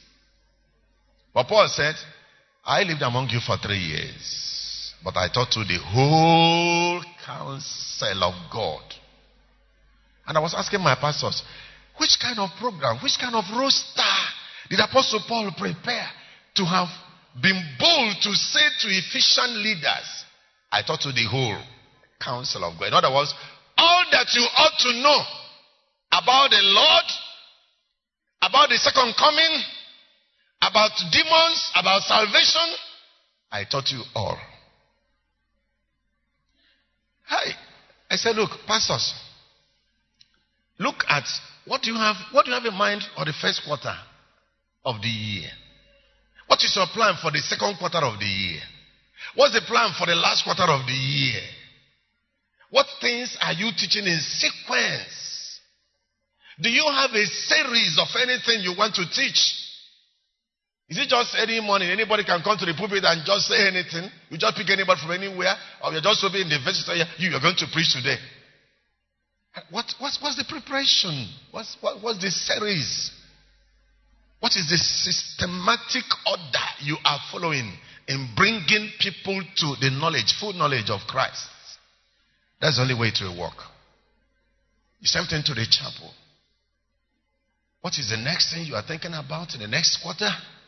What's the next thing you are thinking about those who are trying to pass out? What is the program for the young people? What is the program for married people? What is the program for businessmen? What is the program for the community? Apostle Paul says, the whole counsel of God. He was bold to tell the people. And the last thing he mentioned there was, I have coveted no one's silver or gold or apparel, yet you yourselves know that these hands of mine provided for my necessities and for those who were with me. I coveted no one's silver or gold. Covetousness is a very big cancer.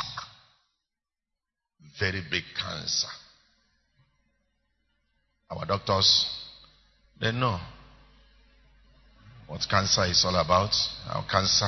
How cancer can be cancerous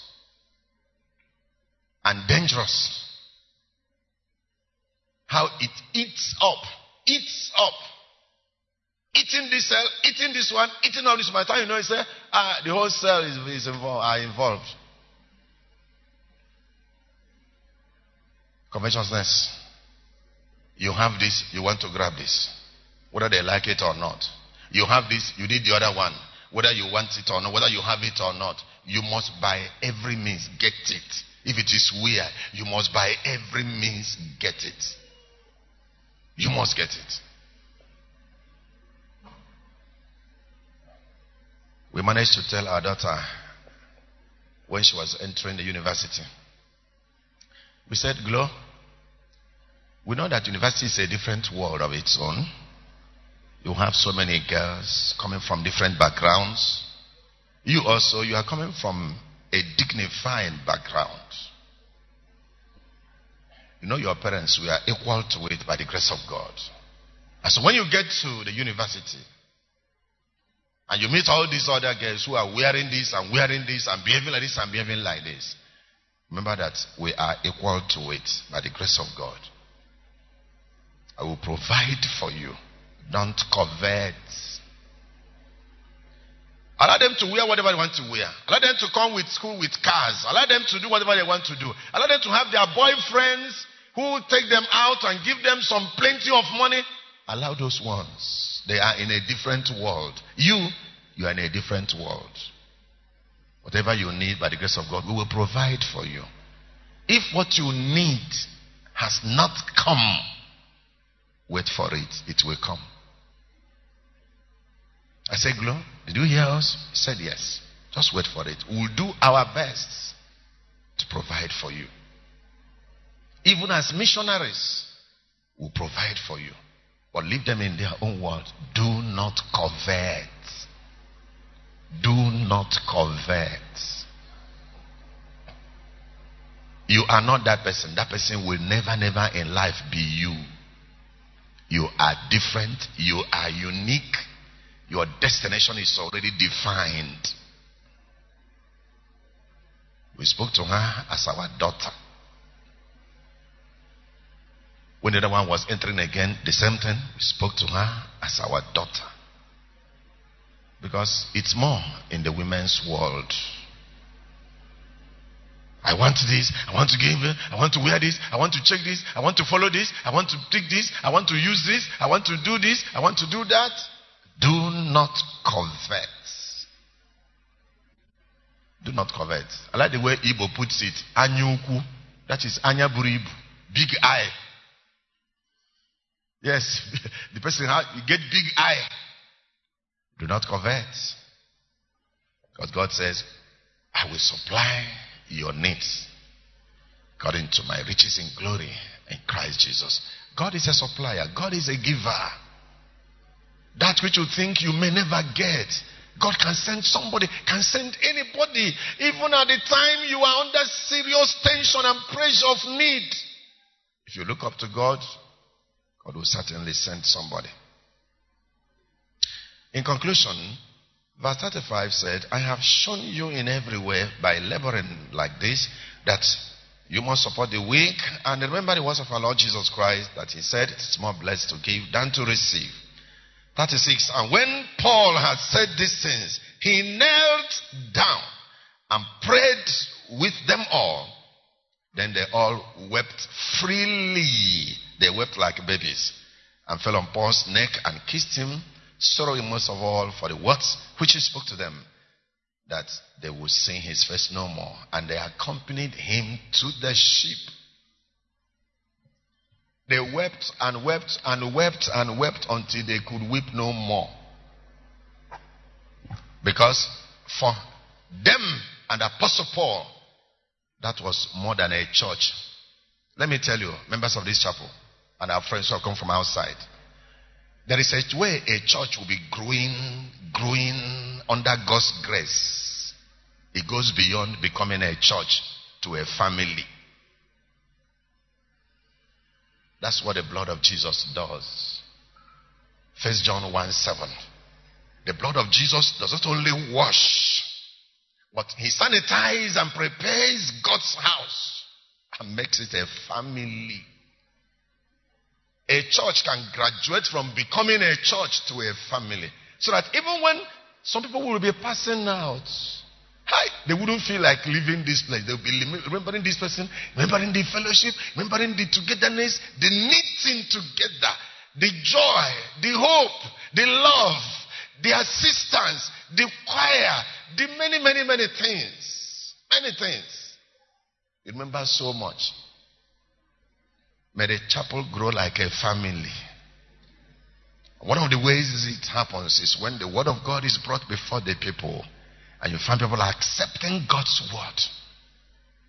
You find people being interested in the life of each person. Interest. Like I said yesterday, God is not intimidated by a crowd. Even if there are 1 billion people, God is interested in each person's life. So when Paul finished speaking with them, everybody, young and old, they began to cry. They began to, the Bible said they wept freely. Freely means Paul couldn't stop them. Paul also was weeping. They couldn't stop him. They all put their heads on his neck, weeping as they were escorting him to the ship. That's a family. That's a family. The word of God, when it is grown in a church, it becomes a family. The church becomes a family where needs are met, where concerns are shown. Not all the needs, financial needs may be met, but members see love, members see acceptance, members discover that no, this church is a place to be.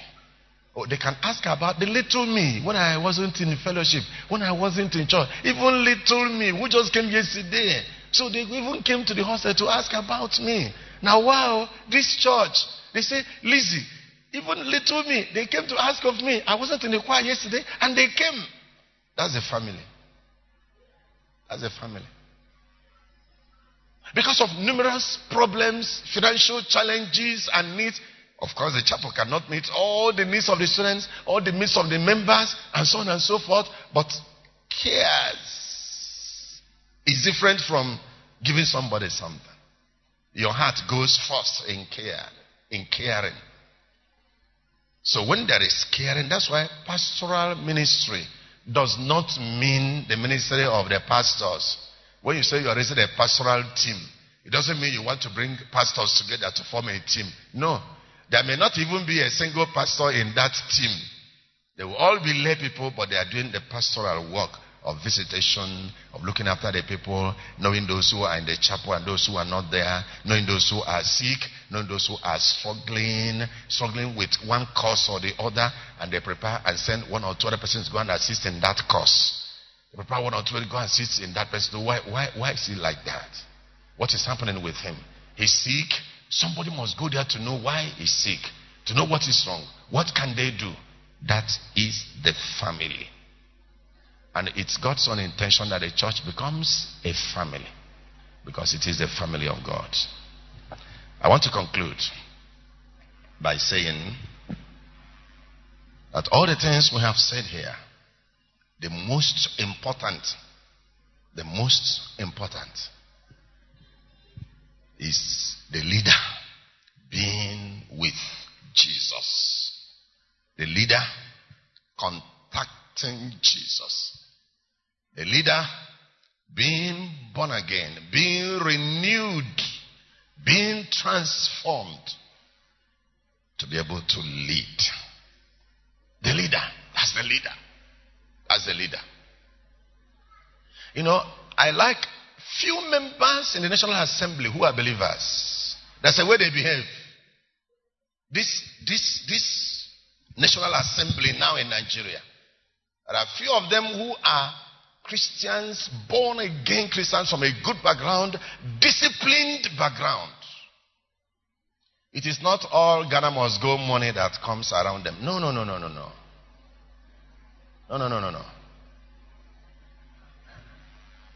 They are able to know which is coming from where.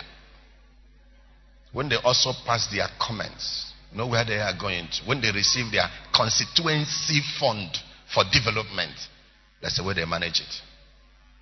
One of them was bold one day to stand before the television to challenge members, his colleagues in the National Assembly. He said, "We are not, but let Nigerians not think that every person in the National Assembly is corrupt. We are not all corrupt. That some of us, he said, some of us, we know the backgrounds we are coming from. We are disciplined. We are not gluttons. We are God-fearing. Not all money is coming to our pockets." The man was bold to say, "Go to my constituency. Check the things we have done there and check the allocation figures." I mean, I like that. He said he's a Christian, he's born again, he gave his life to Jesus Christ, and he's serving the master and serving his constituency. He was bold enough to say it. There are some wives of governors, who, though they are first ladies of their states, they will still let the whole world know, though my husband is a governor, we know where we are coming from. If you have ever met the wife of the governor of Delta State, Mrs. Okowa, you will know that somebody can be in that position and still be born again, interested in the word of God, interested in house-to-house evangelism. House-to-house evangelism. if not for security outfits that wouldn't allow her to move. There are some things that woman would love to do naturally. If she sits here now, listening to the word of God, she'll be busy copying and writing notes, writing notes. She's a member of this in the church, she's a member of this, a member of this, a member of this, because she wouldn't want the position to deceive her, because she knows that one day she'll be out of that office.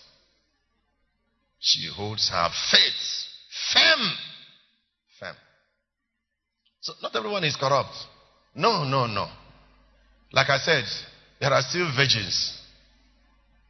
Not all girls are disvirgined. No. So if a girl comes and says, all of us are the same thing, there is no more virgins again. Now lie. Now for her house, there are still virgins. There are girls who have never touched any man, waiting for their own man. So if you carry all the girls and plunge them into one basket and say all girls have been disvirgined, you are making a whole lot of mistake.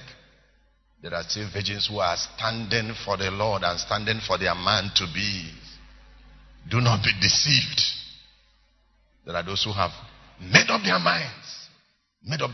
Except it is by rep or by frame up that they will keep their bodies intact. And those ones are going to be honored by the Lord. So, new life is very, very important. New life. You can't beat it.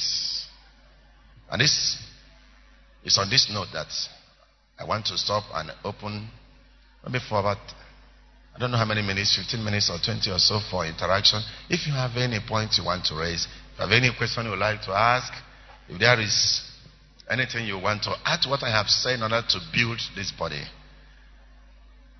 it's allowed. Is anyone who has anything to say or to ask? Please, if you raise your hand, I want to give numbers. Yes, who is? Please help me to. All right, help me to give the number.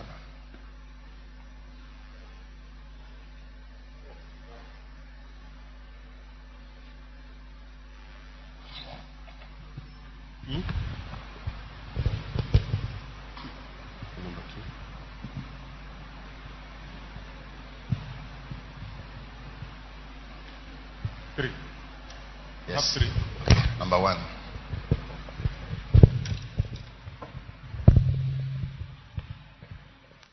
Praise the Lord. Hallelujah. Right Reverend Okeke, we are happy to have you here. Thank you, sir. And we love your teachings, which is quite expository, especially for the leaders. In fact, it has made us to know more about what leadership is all about. Not only for those in high authority, but even class reps, even at various levels, you find a leader. But what I want to say, especially concerning family situations and things and our young people, is that the current situation has made it much more difficult to teach or to guide the young ones. It's happening in the university because all of them have telephone in their hands. They can enter any channel and anywhere. You think you are with him or her there, she is somewhere far away. The televisions are there. 100 channels. They can enter anyone. So it's like more or less they're out of our hands. And that has compounded the current generation and situation. I was just thinking, how do we manage it? That's actually, maybe you have an idea how to help us with this. How do we manage this diverse situation that has befallen this current generation? At the time I brought up my children, I was doing what you had just taught. I did it diligently. But now, those that are now living with me and around me, I can no longer, because they all have very complex telephones in their hands. And they can go anywhere, travel anywhere while you are with them in the house. And they come back knowing more than yourself. What do we do? Thank you very much, sir. You remember I said that training of children now has become tougher, more difficult, more complex than it was. Remember I also said that our own children now, they face more pressure than when we were like them. Some of them who desire to live a good life naturally because of the homes they are coming from. The pressure from the world is making it difficult for them. Like you said, sir, there are so many things you don't know. They are the ones who will teach you. In fact, if you buy a good Samsung today, television, there are many things you don't know there about operation. Just ask your child. He will fix it for you. He doesn't need to go to the operation manual. He will just tell you what is there. You buy a new phone. Don't worry going to technician. Just give it to your child. He will tell you the year it was made and how to operate that phone. Well, SARS and MERS, it's a very big problem. But that's why we said beginning on time. The one that will be saved no matter how rough, no matter how corrupt the generation is. Beginning on time and doing that which is in your hand to do. When I finish, my wife will be saying something on this. But, you see, when children are coming up, and they discover what is being planted into them, and they are growing, you are dealing with a human being, also dealing with his spirit. He's speaking something.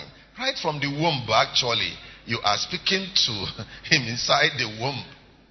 And he comes out and he sees what the family is made of. And he grows with it. Others are coming, the siblings, and he's also helping to tell them, this is the culture of the family. There is nothing as powerful as the word of God. Using God's word in the child. God's word in the child. Praying for the child. That's why I said, the one that will be saved must be saved. He goes out, it's no longer in your hands. It is the same thing others will hold, and they are opening to pornographic pictures, entering different places, watching this and watching that, doing this and doing that. As a lecturer, you are lecturing, the child is busy cracking joke with the girlfriend there. You are busy lecturing, but he's talking with his girlfriend there. They are watching and sending all kinds of things. So many of their languages you do not understand. The signals, they are codes. Young people have codes. You don't know their codes. You don't know their codes. When you think that give and it shall be given unto you, good measure, press down, shaken together, you think you are quoting Bible. For them it means it's a code. Give me, I will give you. Good measure. Pressed down, shaken together. Is an immoral code.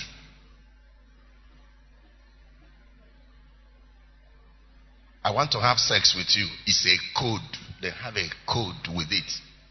You parents, illiterate parents, even if you are a professor, at that point you are illiterate as far as they are concerned. They will just trick you, do this, send their codes. You think they are using simple letters. Those simple letters mean a lot of things. I want to have sex with you. We're only going to kiss. We're only going to caress. We're only going to code.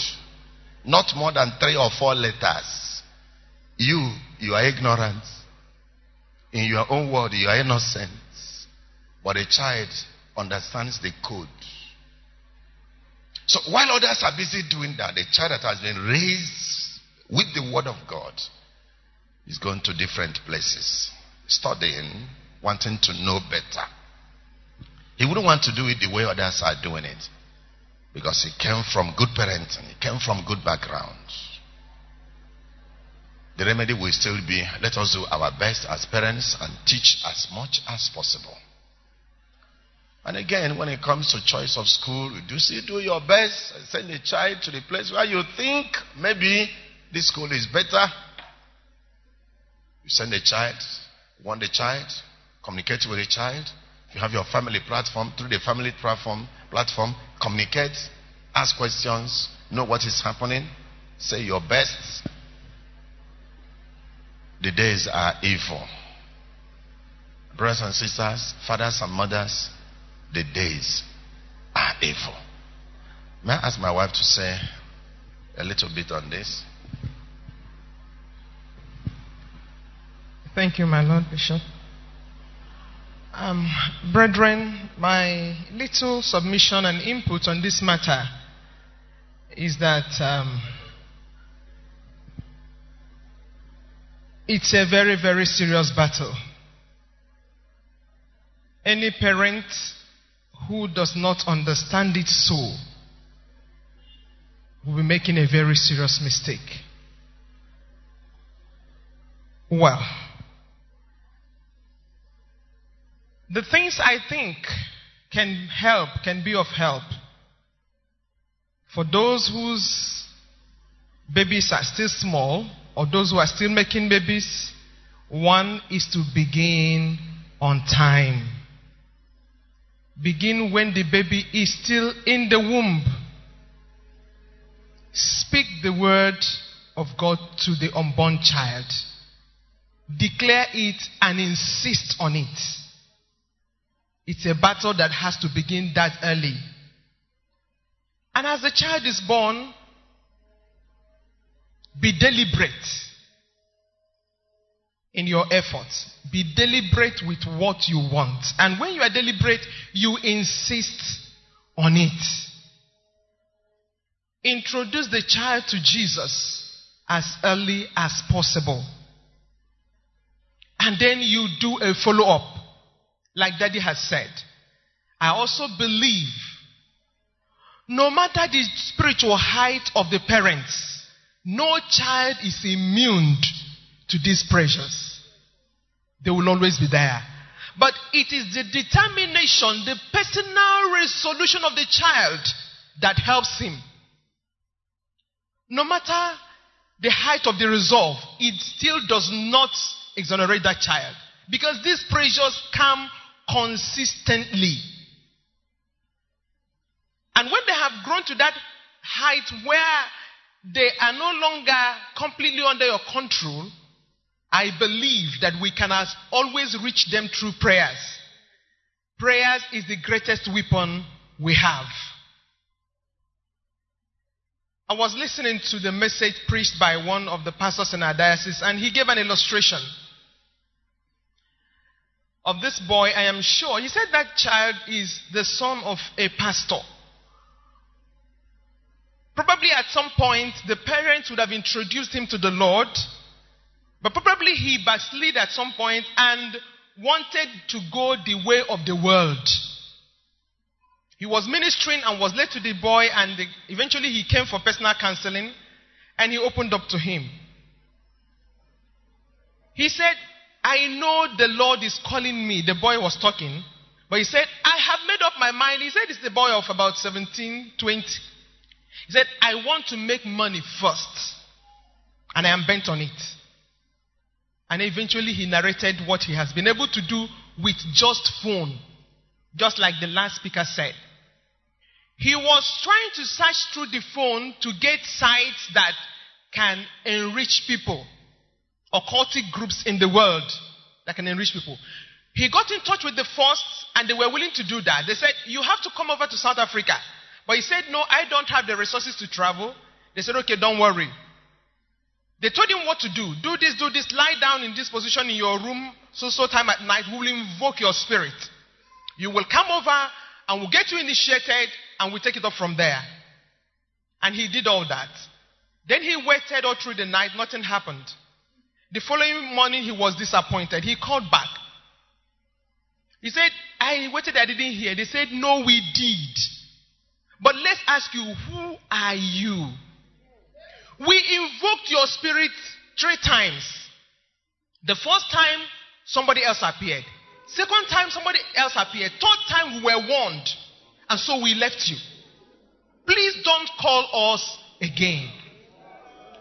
The boy was disappointed. But he still did not stop at that. That is to tell you the extent these children can go. He started again. Then he got in touch with the Illuminati group. And he was willing to do the same thing. They went the same round of experience. They said, don't worry, we'll invoke your spirit. And he did the same thing. A similar thing repeated. When he waited and got back to them, they told him, the first question is, who are you? They said, we invoked your spirit 3 times. The third time we were warned and we were told you belong to the righteous one. Please don't call us again. As soon as he said that, goose pimples all over my body. I said, this can only be the prayer of the parents. Dear sisters, this is how tough this battle is. Like Daddy has said, they now operate at a frequency that is higher than ours. Yes, there are people who have given themselves to this ministry now, teaching and opening our eyes as parents to some things we may know that we will look out for in watching over these children. Things you can see and you begin to question. When we have opportunity to sit under those people, please let's listen to them. They teach us, they give us techniques, skills on how to manage these children. You now understand some of these codes. So that they don't sell you off, little child under you will sell you off under your roof. So, but ultimately, praying for them, putting an eye on them, and befriending them.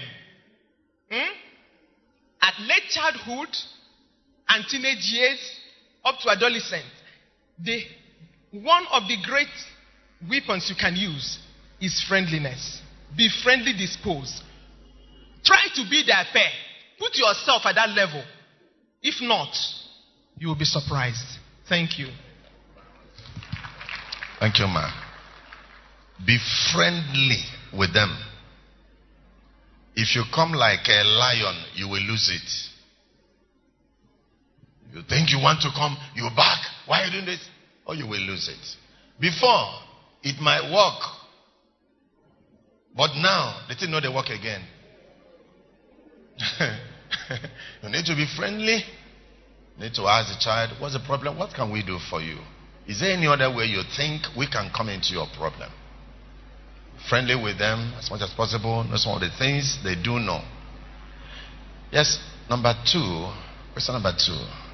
Yes, please. Who has a microphone? Thank you very much, my Lord. Okay, go with that. Mine is actually a question that is work related.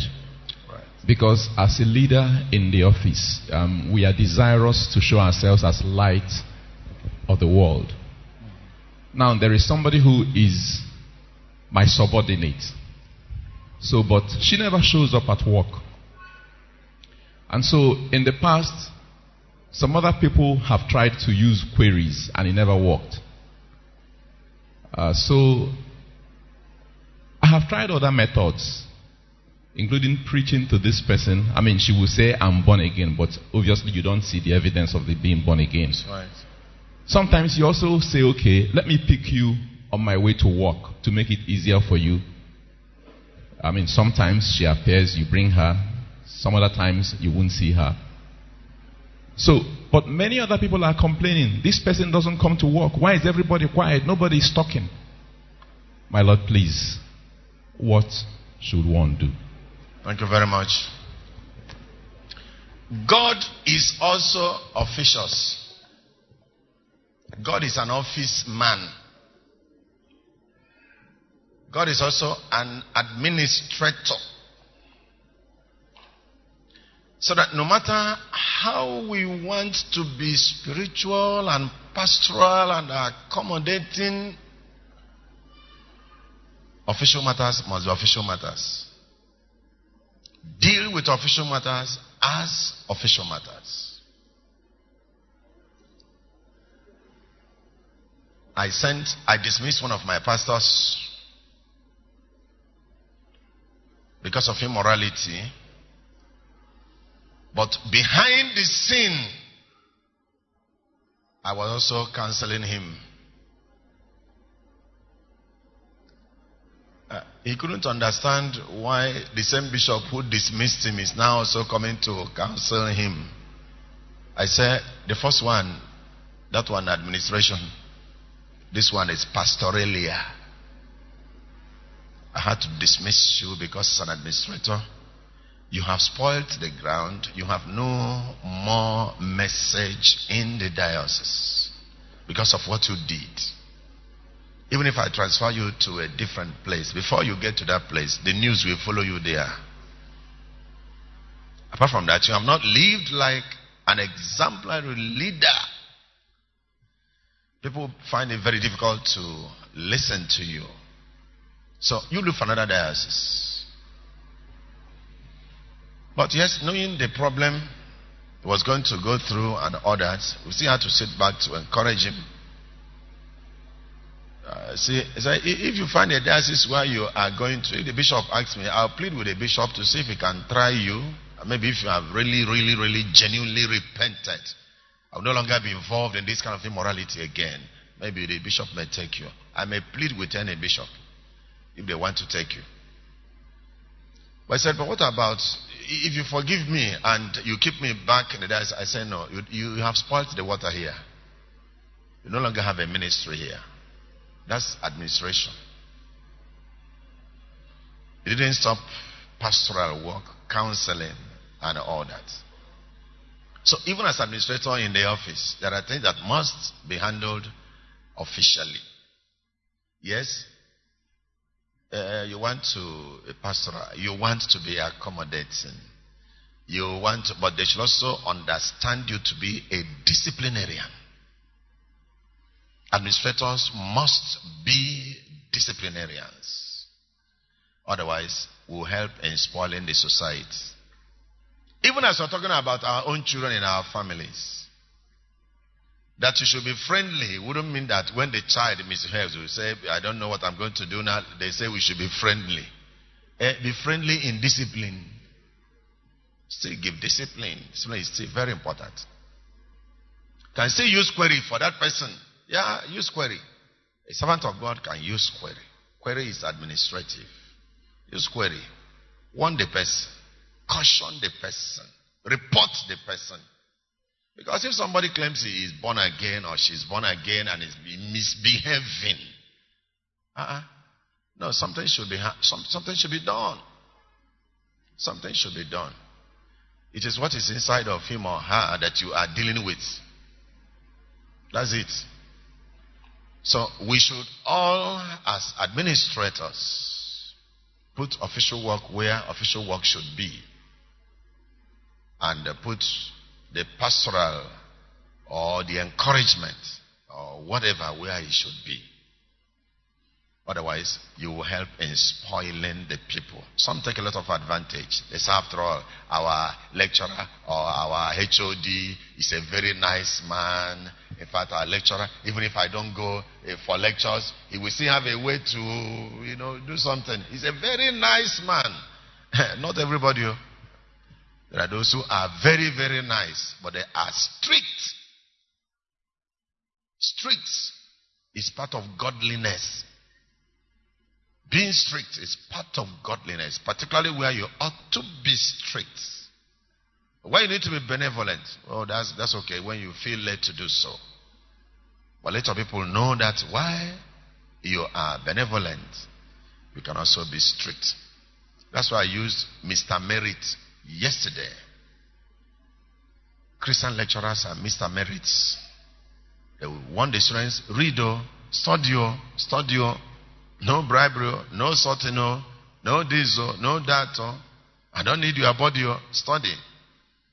You don't rob Peter to pay Paul. You don't work in night and go to NEPA to collect salary. Study. It is what you merit that will be given to you. All lecturers are known for that. So be strict as much as possible.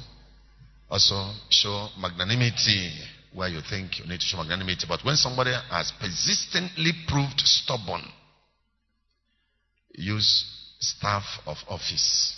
Every office has a staff. Use the staff of office. Praise the Lord. Question number 3. We'll be closing in the next 10 minutes. So we can go and prepare for... yes, that's the 4th one. Praise the Lord. Hallelujah. I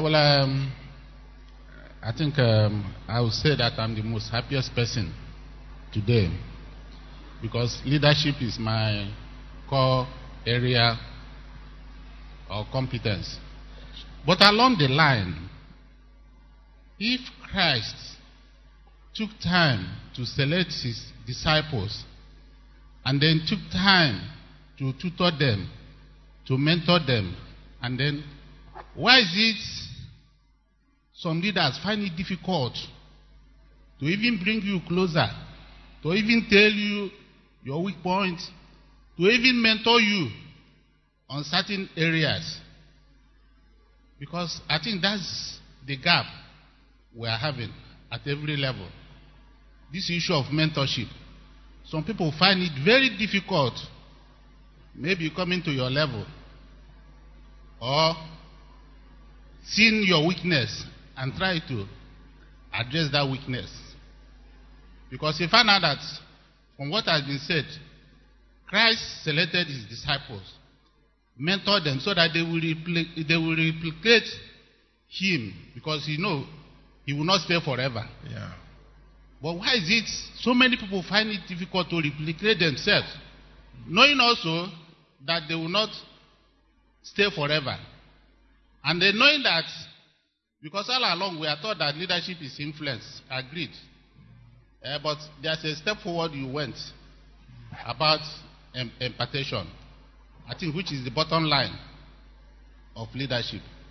So I think when we see it from that perspective, I think we'll be a better person. But we discover it's just like when we're in the bank. It's either you shape in or you shape out. It's either you know what you are doing, you know what they are doing. But they throw you to the wall. And then when they throw you to the wall, they find out that the problem has not been solved. And then you go to the wall and create more problem. Because the problem has not been solved. Yeah. Because leadership is about solving problem. If you don't solve problem, you throw the person to outside.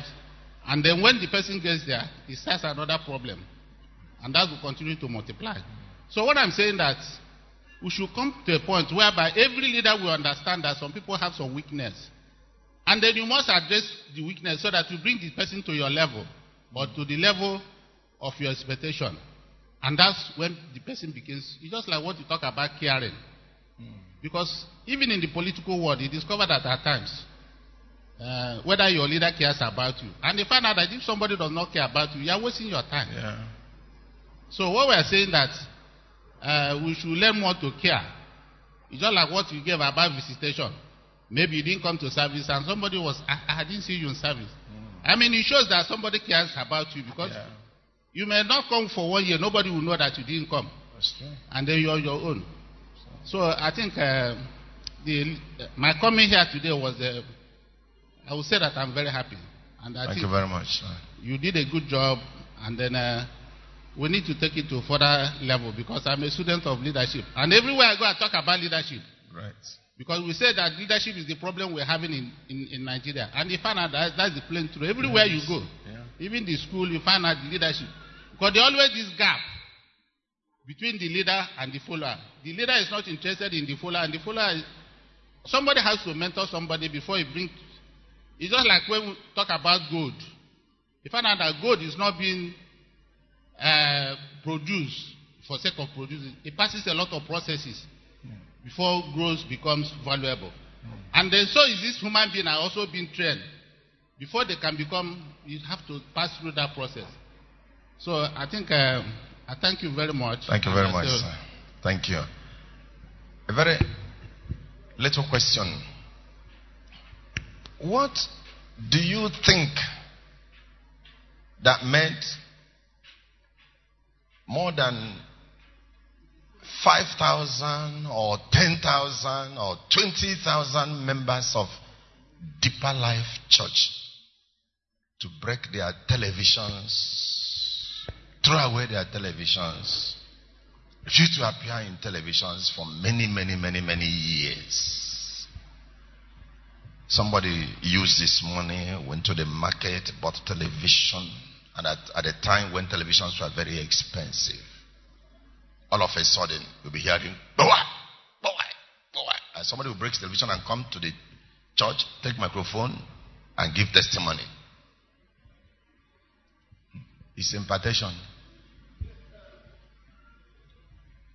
Because Pastor W.F. Kumuyi is one of the men I respect in this country. In spite of the excesses, there is a way to deal with excesses and still take the good in somebody. I respect him. I love him. I speak about him. He assisted me when we were growing up in the 80s. I love the man till tomorrow.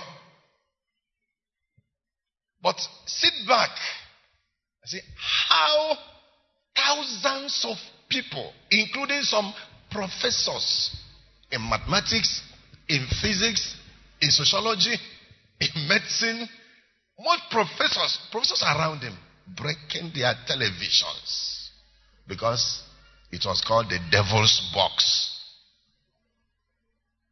At that time, development members were not using televisions. Those who bought televisions before conversion, they broke their televisions.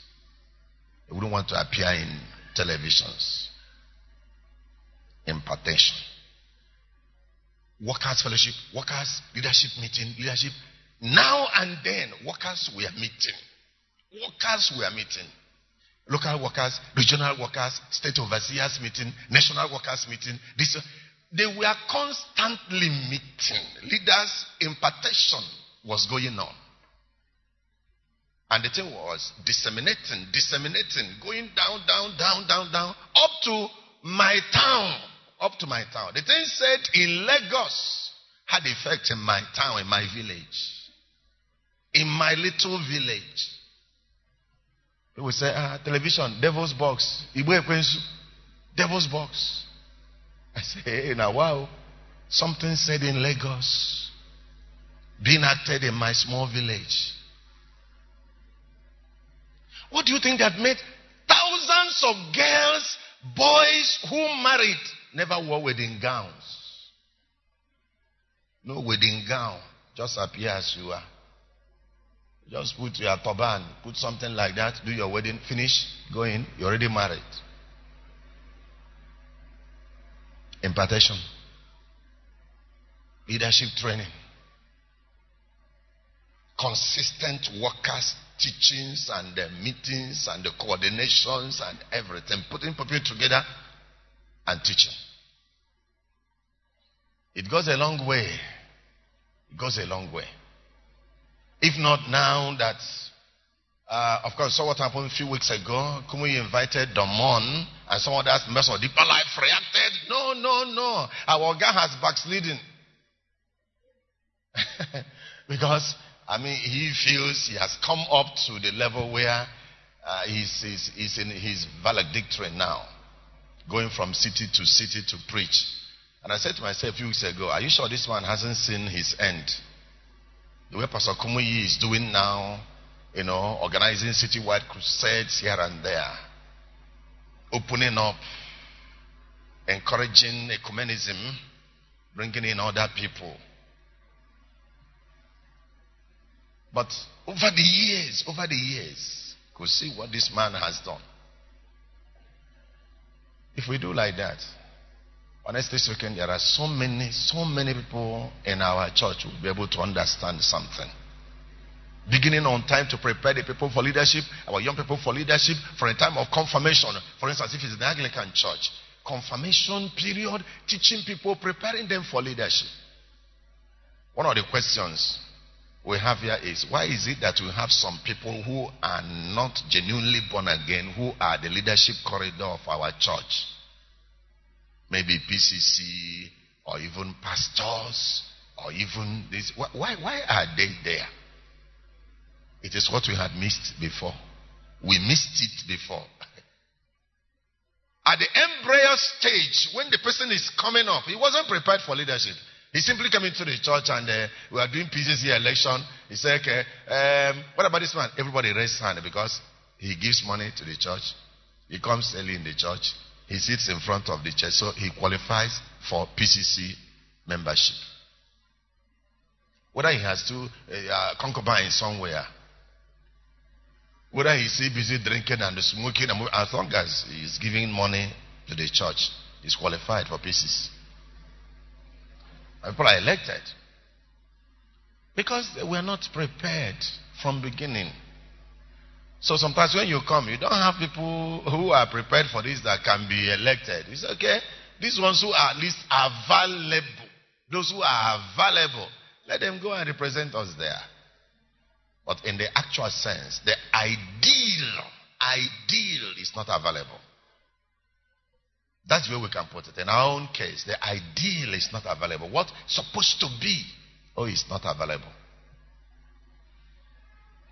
You may argue, it's debatable. Are you sure that they are not born again? Were they not baptized? Were they not confirmed? What are you saying that they are not born again? And all those things. We have seen all those arguments over the years. But he that is not of Christ, he that does not have Christ is not of him. He that is not transformed, is not transformed. It's not. That's why you have in some of our churches, somebody is in the PCC, is pushing to be the one that will go to do this supply, because at the end, he will falsify accounts, he will chop some into his pocket, he will direct them to his house, he will take some property of the church, he will do this and he will do that. Not only the Anglican church, some of our churches around. That's why people struggle for some positions because of what they want to get from it.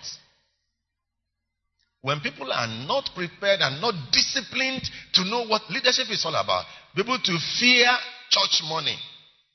Fear church money. Even if it is 1 kobo, fear it. When people are not so much trained and brought up to the point where they know that this is my personal money, this is church money. I'm not going to touch the one that belongs to the church. This thing they have sent me to buy, I'm going to present exactly what I bought.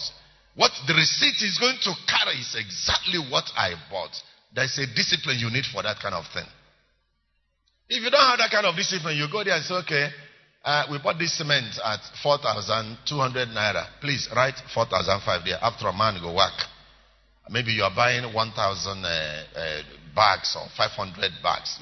You've already calculated 200 you're going to make in one bag of cement times that. For you, it's a very big money.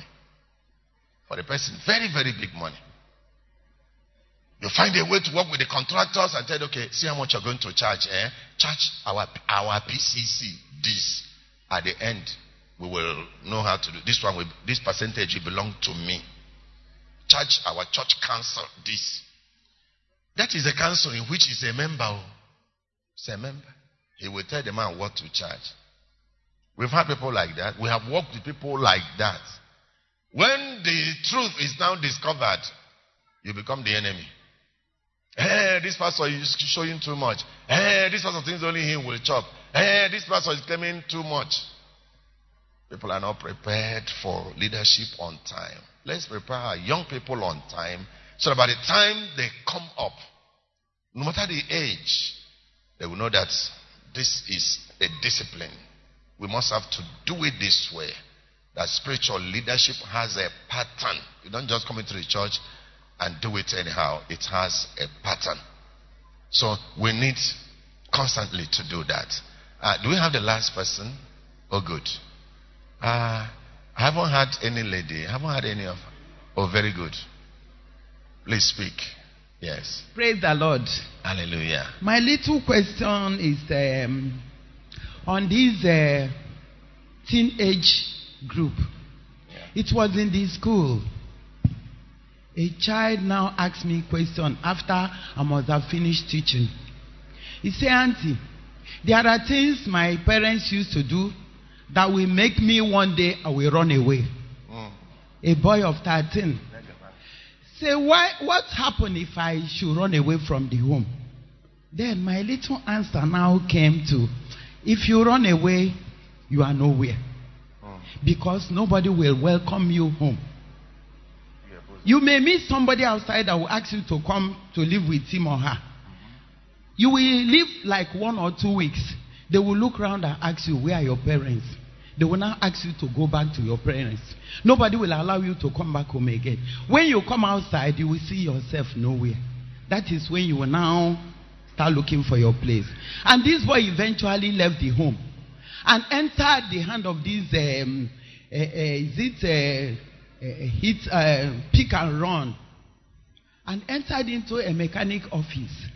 They started living in the bus, in the mechanic buses that are kept there. They now lured him into going to steal. One day they caught them, they chained them, and they started calling the mother to come for the child.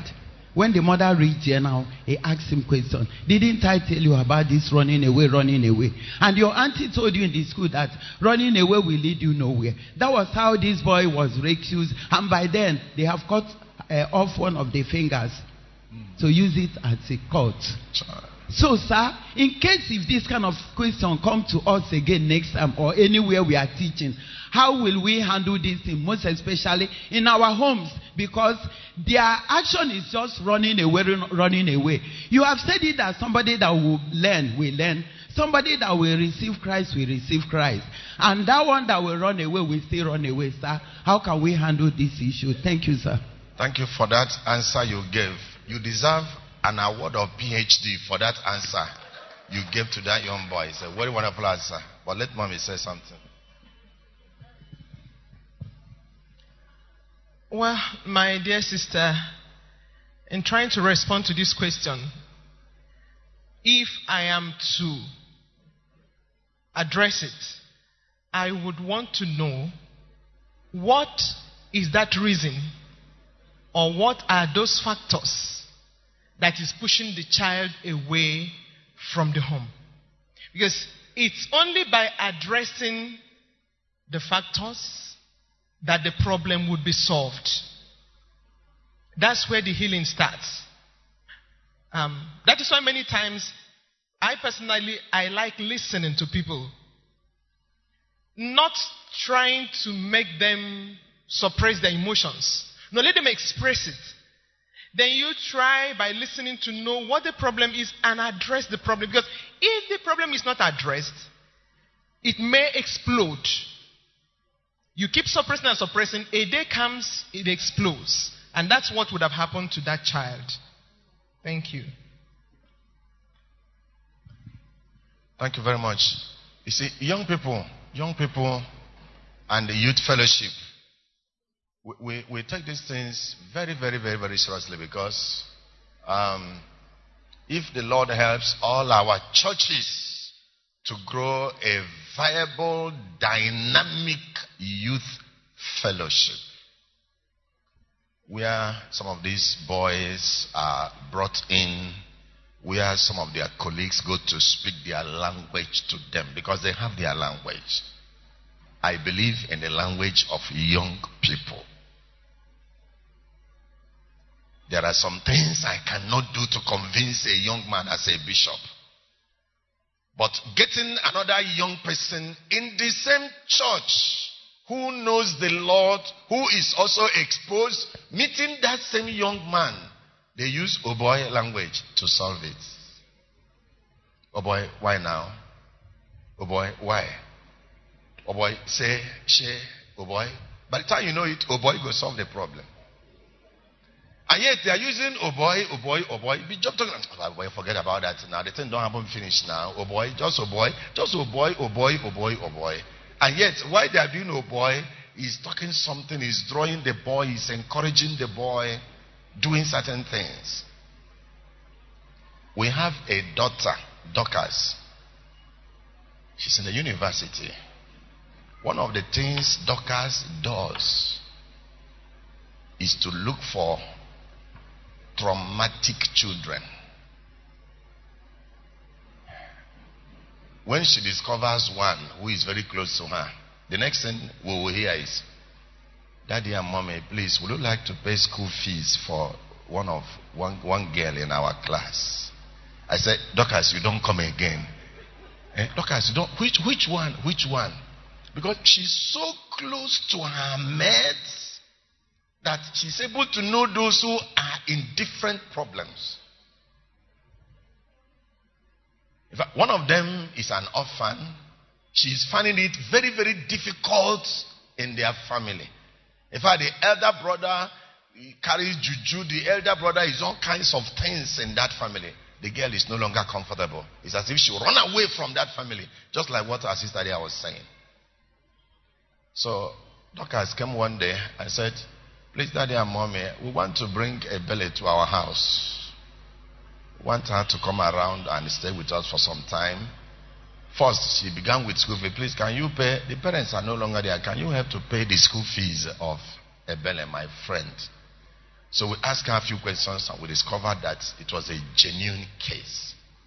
We paid fees. At that time, she talked about bringing Ebele to our house. She wants us to have a touch of in the life of Ebele. And the girl came and stayed for about a week with us in the bishop's court. You see, there are some things our daughter Dorcas can do in the life of that girl which we cannot do. We are not able. We don't have the capacity to do it. But because at mate level, they have their language. All she does is just comes and she will convince Mommy and I and all that. She has done that severally. Young people have their own language. That's why you need a very strong youth fellowship, youth organization. Encourage young people, encourage them. Find out what they need in their own department. Provide it. Musical instrument, this one, picnic, providing tea when they meet, all those things. You see them bringing their colleagues, bringing their friends. So that when you have this kind of case, send them. They will deal with it without the pastor troubling himself. They will know the language to speak. They will know how to manage it. They will know how to handle it. But you see, that boy that left the family, something was pursuing him. He was no longer comfortable with the family. There are some boys like that. Even in the church, there are some girls like that. Sometimes you find a girl running out, going to go and sleep, believing with a boyfriend. He will tell you the person, promise to marry me. At that point, she's tired of staying at home. Maybe he's no longer living well with the mother. She's just tired of that family. The place is no longer conducive for her. That's where this friendliness comes in.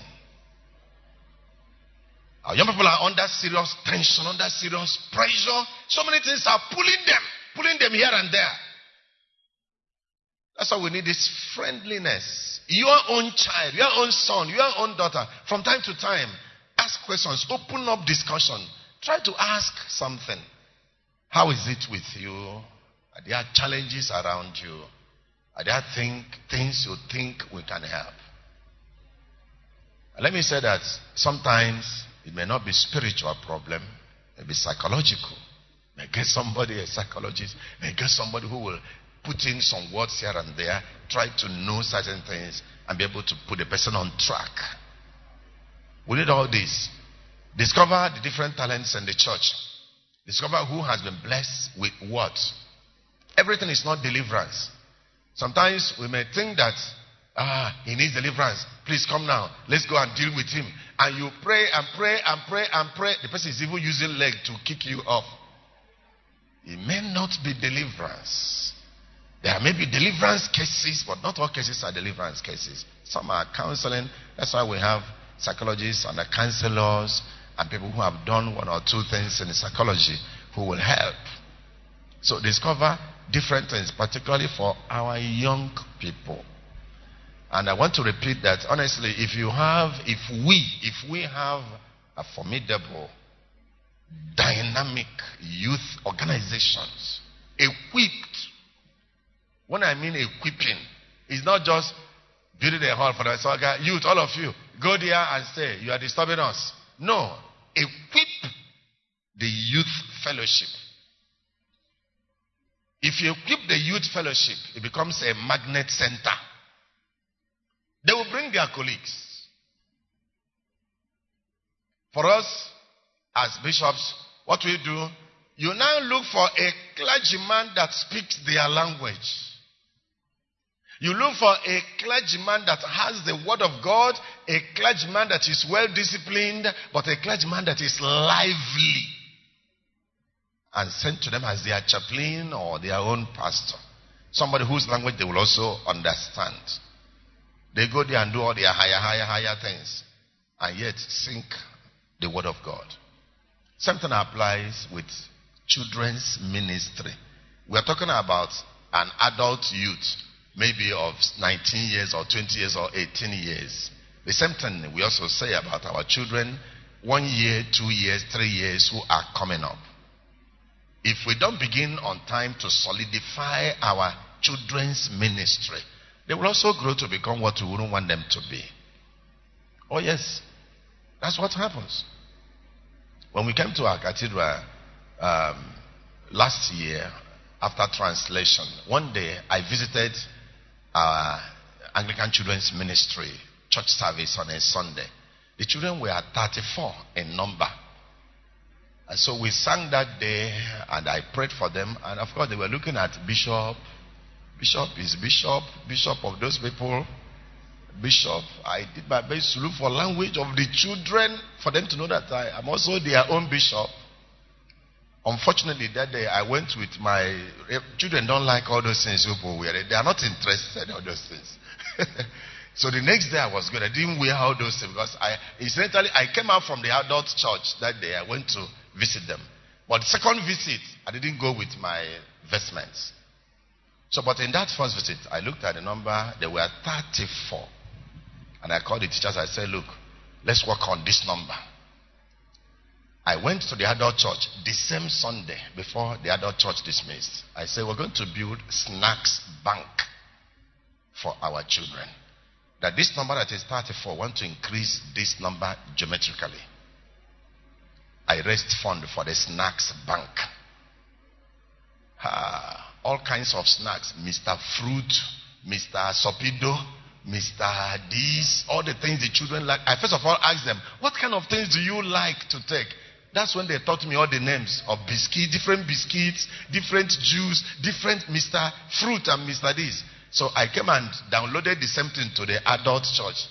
I said, please, we're going to stock the children's bank, snacks bank with Mr. Fruit, Mr. This, and biscuit, and this and that. And we raised funds. So we announced to the children, coming Sunday, come prepared. You will take this, you will take this. After service, from that Sunday, every Sunday, you must take something before you dismiss. Look, those things were raised. The snacks. The box was filled with snacks, all manner of snacks and drinks. And children were served. That Sunday they were 74. So from 34 to 74. So those of them who enjoyed the snacks and everything that Sunday, they went into the town, did their own evangelism. Come to our church. You will take this, you will take this, you will take that. Look, the numbers really came to close to 90 something by the third Sunday. So I said, again to adults, I said, okay, now, want to buy their own separate projector so that when they come, before they dismiss each service, or maybe in 2 weeks, just something will be slotted for them to watch 10 minutes. That one alone helped to swell the number. Look, that thing is simply a magnet to bring the children closer. So that teachers will be able to have people to teach. Because you need human beings to teach. You need to prepare them. And so I called all my pastors. I said, oh yeah, begin to grow snacks bank. Any church I will go to, I will talk about it. You will raise fund there. They will establish their own snacks bank. And the Anglican Children Ministry began to grow. Because we need them to be very close to teach all the things we are discussing now at their own level. Let them begin to hear it. Let them begin to know what we believe in the church. And prepare them for leadership too. Prepare them for the young people's fellowship. So beginning on time, like my wife said, is very, very important. Let's begin on time. Let's do our best. Because of these traumatic experiences, I talked about the clergy and wives retreat we just had last week. We closed that session or that retreat with a team, that came from Calabar on traumatic healing. Initially, pastors are counselors, but we saw a new way of counseling people in trauma. A new way of using just simple questions. Just little simple questions. To be able to dissect certain things. And it became a very big lesson and big eye-opener for us. There is so much trauma around us. Some young people are feeling like committing suicide. Some young people are no longer satisfied with their parents, no longer satisfied with what is happening to them. Some, their ambitions are so high and so high that when they are not getting what they want and they see their mates getting this, and some of their mates are Yahoo boys, some of those boys are just getting money anyhow, but they want to also be something. That's why we need the church to be very strong with a dynamic youth fellowship. Praise the Lord. So we're going to stop here so that we'll go and prepare. Shall we bow our heads to pray? My model, Jesus is my model. Jesus is my model. I will go with him. I will go with him, my model. Jesus is my model. Jesus is my model. I will go with him. I will be like him, my model. Jesus is my model. Jesus is my model. I will be like him. I want you to pray for yourself. I want you to ask the Lord to help you as you grow to be a leader. And as you also lead others, pray for grace to lead well. Pray for the grace to look up to Jesus, your own model, our own model. The model that will never fail, that will never disappoint. The model that can never be dented. Let's pray that the Lord will help us as his own people to lead well. Let's pray for those who are coming up after us, that as they look up to us, they will see examples. That we are leading by example. Are there things the Lord has said to you today? Commit them to prayer. In Jesus' mighty name we have prayed. Our dear Lord, we thank you that you have called us to be instruments in your hands. Even when we are nothing in ourselves. Thank you for your word. Thank you for the instructions. Thank you for the principles you have taught us. The grace to go and live by these things we ask of you. That, Father, the purpose for which you have made this call, even of this meeting, will not elude any of us. Make us better leaders. Make us solution providers. Help us to be the light and the salt wherever we are found. May every organization, may every group, no matter how small, that to which we have been assigned as leaders, receive the impact of this meeting in the name of Jesus Christ. May these words not stand against any of us on the last day. Jesus, help us to be like you. And that in doing this, we will indeed record better fruitfulness in all our areas of assignment through Jesus Christ, our Lord.